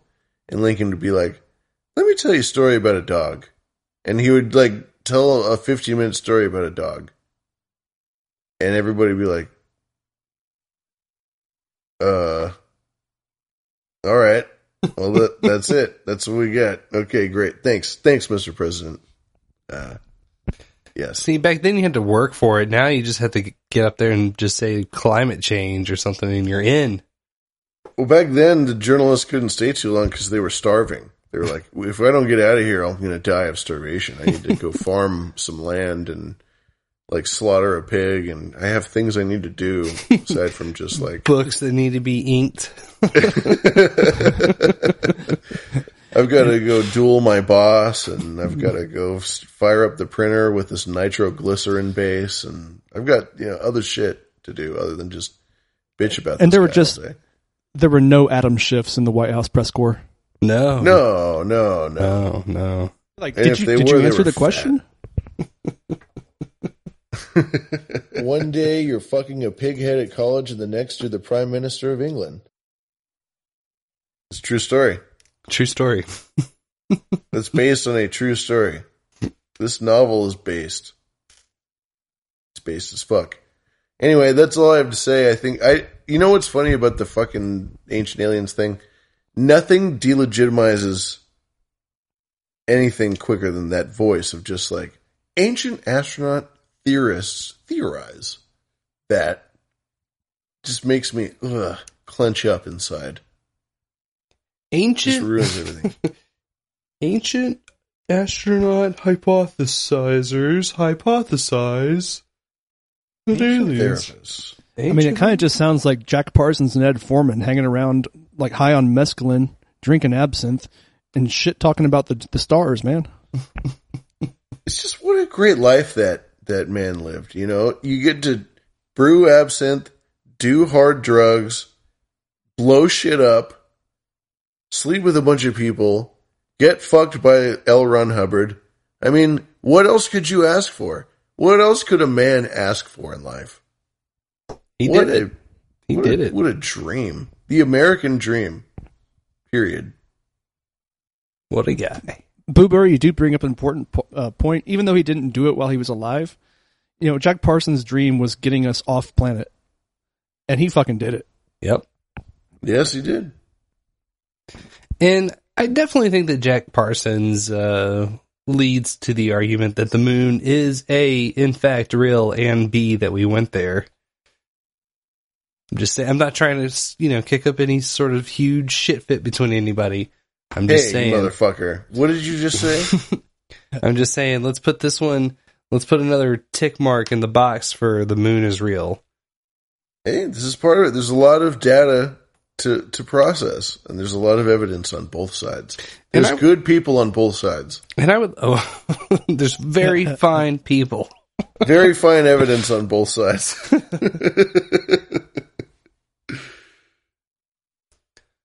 I actually, one of my math professors in college was a shuttle astronaut, so I kind of lean on the side that space is real, at least.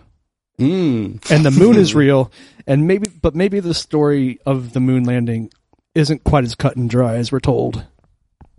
That's my theory too, is that we've been to space and we've done stuff, but Apollo 11 was a chalk. It was a total fucking chalk.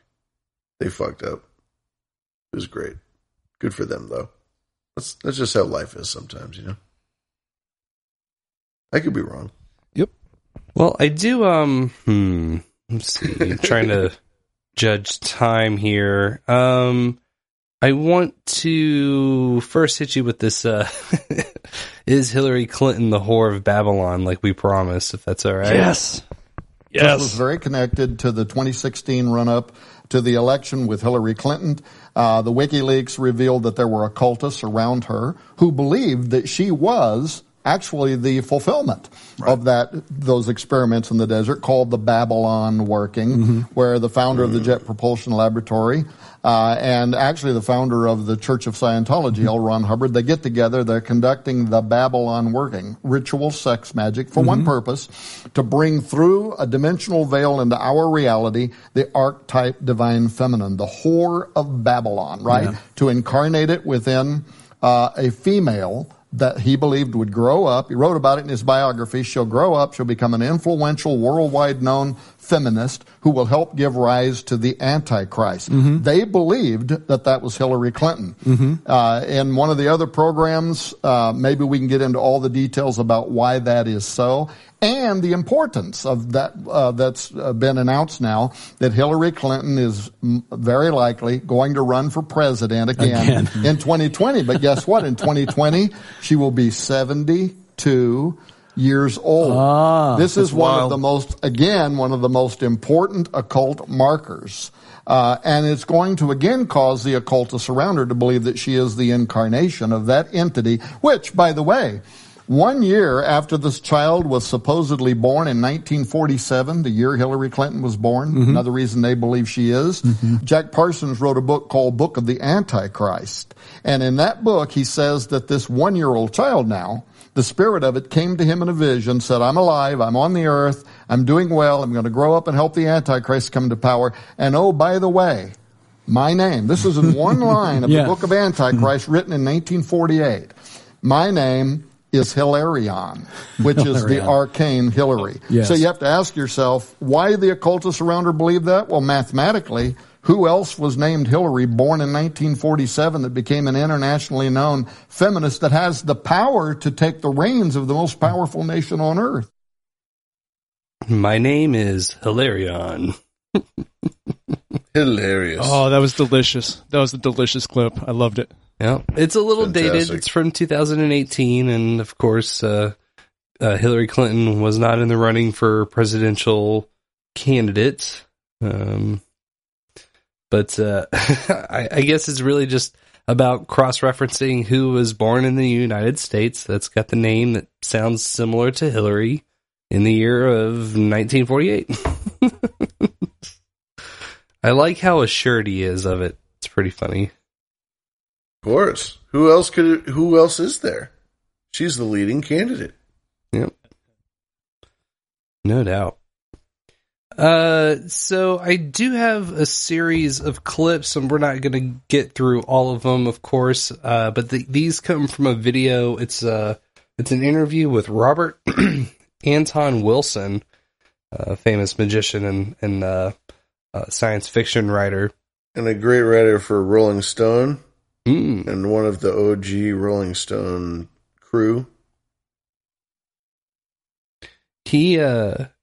So one of the topics at hand is trying to decide, because all of them are really juicy. I want to start with... It was a Playboy. He wrote for Playboy, not Rolling Stone. My bad. That sounds more accurate, because he was starting his Illuminatus trilogy in Rolling Stone, right? Was it Rolling Stone? I thought it was Playboy. Now I have to look this up. He also wrote the intro to Sex and Rockets, one of the other biographies of Jack Parsons. Yep, that's the one that I have a copy of. Yeah. Playboy. Also, Prometheus Rising is dope. I'm not familiar with that one. Prometheus Rising? If I'm thinking about the same thing. Yeah, that's the one where he gets into like the metaphysics of a bunch of shit and gives you a bunch of like exercises, like start visualizing quarters and then see how many quarters you find on the ground, kind of thing. Yes. Basically just like little baby steps to try to convince people that like, hey, there's something weird going on here. Oh, Lavish, speaking of which, I found another bicentennial quarter on the ground at work the other day. Oh? Yeah. And a little drummer man in the back of the quarter. It's one of my favorite quarters. Oh, shit. Oh, shit. Get to be on the sandbags. All right. Goggles. Here we go. Get back. Oh, yes. Yeah. Thank God people aren't on Fountain. And are able Suicide to Squad. That was Fletcher using Breeze with 55-55 again, saying, "Would I boost in your what? Your what? What? Breezing in your what? Boost Breeze in my what?" He said. Oh my. Sorry, but that Fountain apparently is shitting the bed right now, but if you find some other Podcasting 2.0 complete apps on nudepodcastapps.com, you can perhaps boost, if you're lucky. Oh, you know what? There was one other thing. I'm not going to play it, but it turns out that there is also stage plays of Jack Parsons' life that exist. So if you're going down through the show notes, it's kind of there towards the top. It's from Scarlet Imprint. They've got a book called Babylon and Other Plays, and it details Jack Parsons' life. So Peter Gray is the proprietor of the Scarlet Imprint publishing house, and he's probably like the leading Jack Parsons scholar right now. I have a book of his called The Two Antichrists, which really goes into detail between him and L. Ron Hubbard, but it is a difficult read, so I didn't include it in my cramming for this episode. I got you. Like he's a magic guy, so he writes like a magic guy, and it's just so thick. It's all obfuscated. Yeah. A fan of Joyce. So getting back to Robert Anton Wilson, this clip details how science and occultism sort of stem from the same branch, and how, before the church really got a stranglehold on everything, the two were deeply and just thoroughly intertwined. Well, the separation between science and occultism is a fairly modern thing. In the Renaissance, science and occultism were very closely related. As I mentioned, Kepler and Newton and practically everybody else who was important in the creation of the scientific revolution was also a practicing occultist. The outstanding example is Giordano Bruno, who was burned by the Catholic Church, burned at the stake on February 16th, 1600 in Rome. Bruno was charged with 18 counts of heresy, and including practicing magic and teaching the Copernican theory of astronomy and founding secret societies to oppose the Vatican. Francis Yates, a leading historian, wrote about her major topic was the birth of the modern scientific worldview. In the Renaissance, she thinks Bruno may have founded either Freemasonry or Rosicrucianism, or maybe both of them. And in that tradition,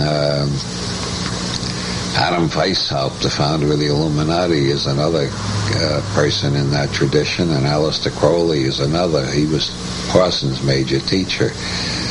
The general view is that science is based on experiment and occultism is based on woozy thinking and blind faith.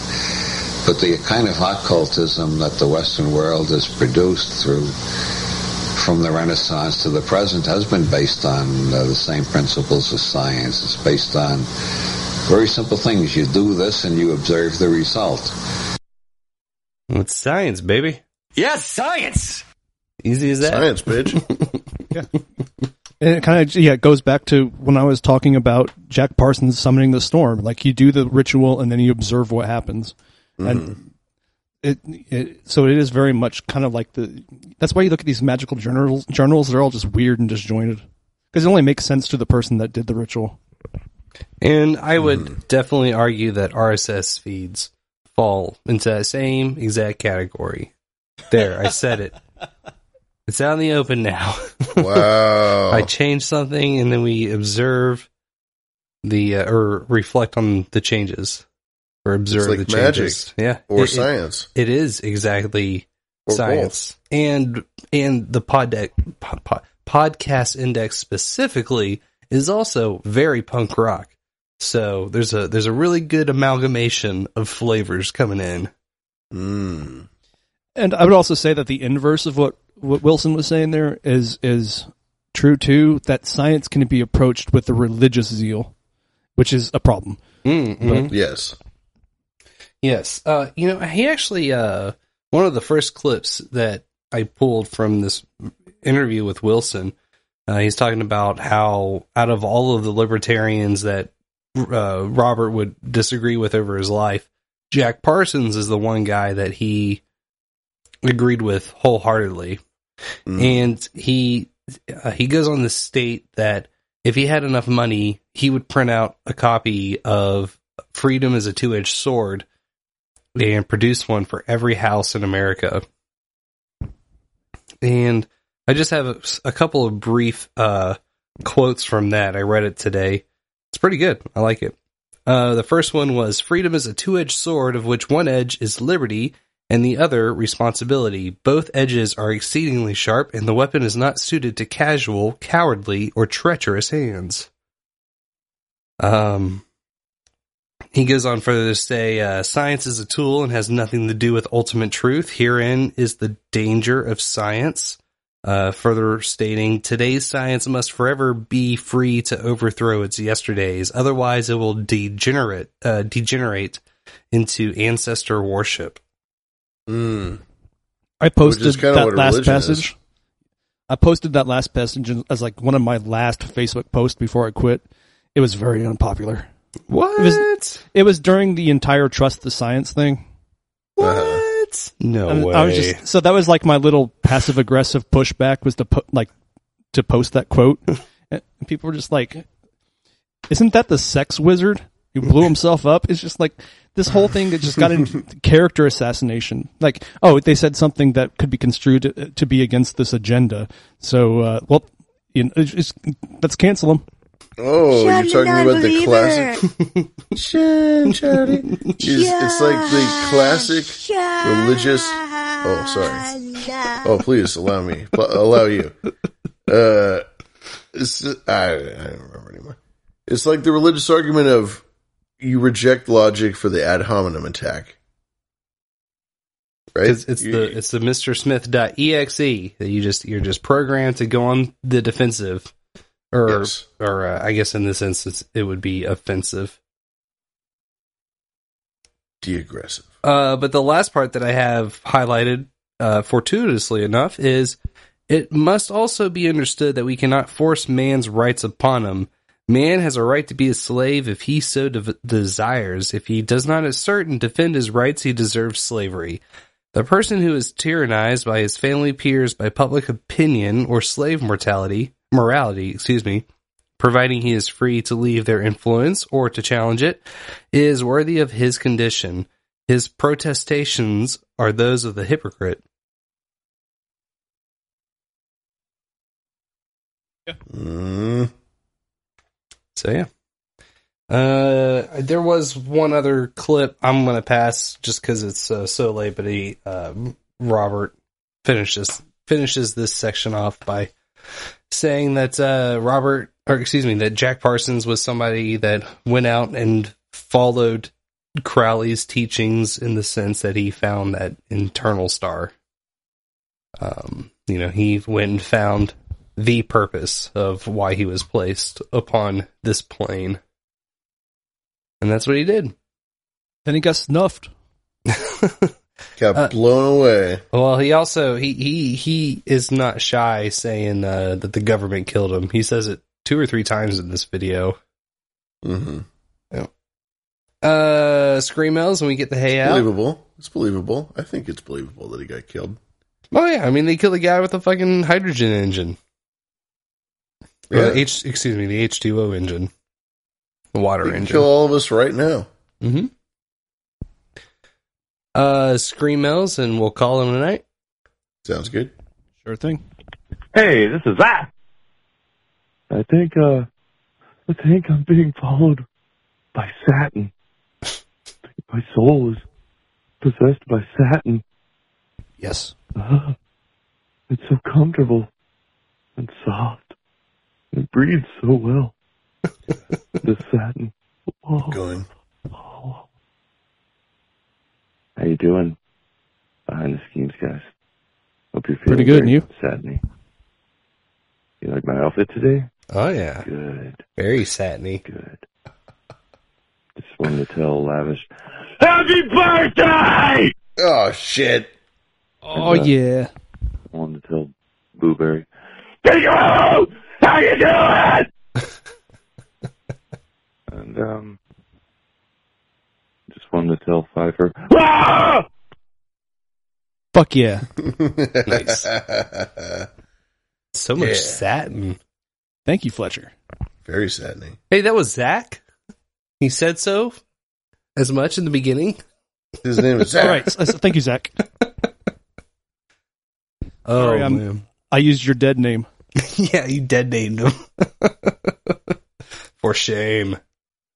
When you're supposed to be claiming souls with that fabric so good on fleek. That's silk. And picture that Servo just served up in the chat. Sorry. What was it? Oh, let's take a look. Girl, is this silk? Wango dango. That's pretty nice. Oh, that's nice. Where'd you get that at? Oh, GW Boutique. Oh, you gotta take me a trip down there. Oh, wow. Oh, yeah. But this is our last one for tonight. 612-263-7999. You can call that number up anytime during the week when we're not on the air. Be sure to just leave us your thoughts or your screams. Hi! Hello? Behind the schemes. Yes. Blueberry. Hi. Hello. Lavish. Well, it's episode 99. And I go to,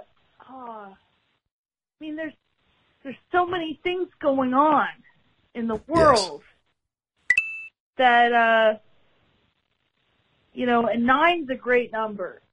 Having 2 9s at the same time. Mm-hmm. Oh, my. Yeah. 9. Have a great show. Love you. That's a very incredibly Jack Parsons move, having 2 9s at the same time. Yeah, man, if we could have gone for 93, that would have been the shit. But... Oh, yeah. Perfect call out for him, yeah. 9. It's like a 69, except it's a 9. You're just cuddling backwards, or you're cuddling upside down. I thought he was talking about a pair of handguns. Big bang, pair of 9s. Oh, kidding, dumb joke. Couple of 9s, couple of Glock 9, son. Actually, no, I took that in the completely sexist route and was making a joke in reference to the rating people on looks on a scale of 0 to 10. Oh, so 2 like 9s together. She's a 9. He's a 9. Well, yeah. It's very much like you to be sexist. Yep. That's me. Bigoted and misogynistic. That's why they call him the sexist Mothman. Damn straight. Ouchie. Oh my. We do this show every Monday night at 7:30, 9:30, 10:30 Eastern, respectively, over at badradio.live. We got a live stream, we got a chat room. We got all the stuff that you could ever want when it comes to listening to a show on the interwebs.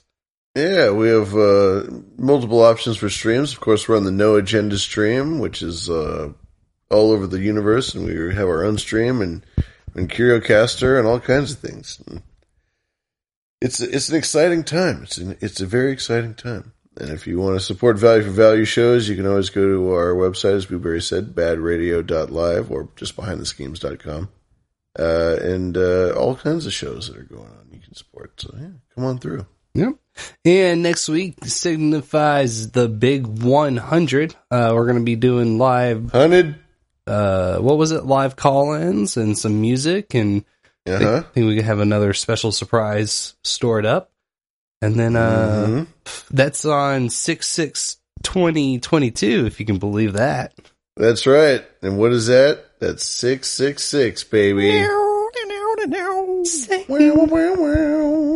Oh yeah, fuck yeah, satin. Sometimes these things just fall into place like satin. It's been a lot of work to make sure that we stay on target, to make sure we line these days up. Yep, and now we can go back to not caring and having shows whenever we want. Hell yeah. Oh yeah, and thank you, Pfeiffer, for being so on top of it and prepared. I Reverend. really dug that, man. Oh yeah, thank you guys for inviting me on. Like I said, I'm kind of a Jack Parsons nerd, so I really liked the opportunity to come rant about Parsons for a little while. It was great. Yeah, thanks for preparing so much. It was beefy and it was fantastic. Yeah. And Parsons, I mean, dude, he is the guy that's going to get into the fucking front seat and drive. Oh yeah. Yeah, that's him. And he's tragically unknown. Well, I think that's very deliberate on the NASA and the bookkeeper's parts. Sure. Yeah, so he's definitely making a comeback, though. So. He has a crater named after him on the dark side of the moon, so that should tell you everything you need to know. Exactly. Hell yeah. So Satan-y.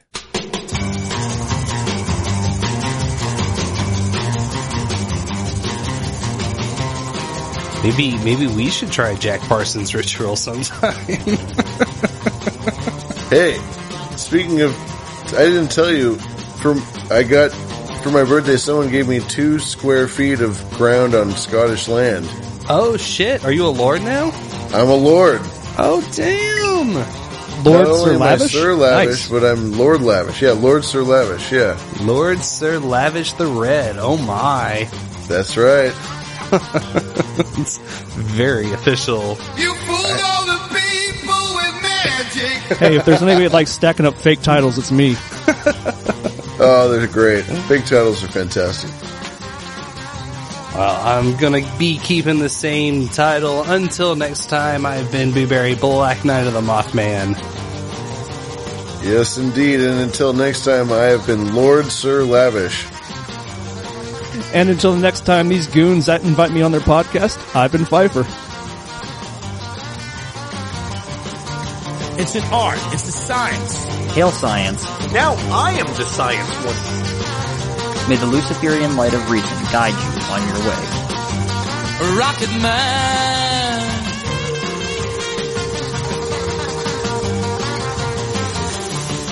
And I'm gonna be high. I both breed and masturbate to tarot. That is very Satan-y. Perhaps the devil himself was responsible. That's what this is, you know. Satanic black magic. Sick shit. This is behind the schemes. The esoterica of your dreams. 612263799.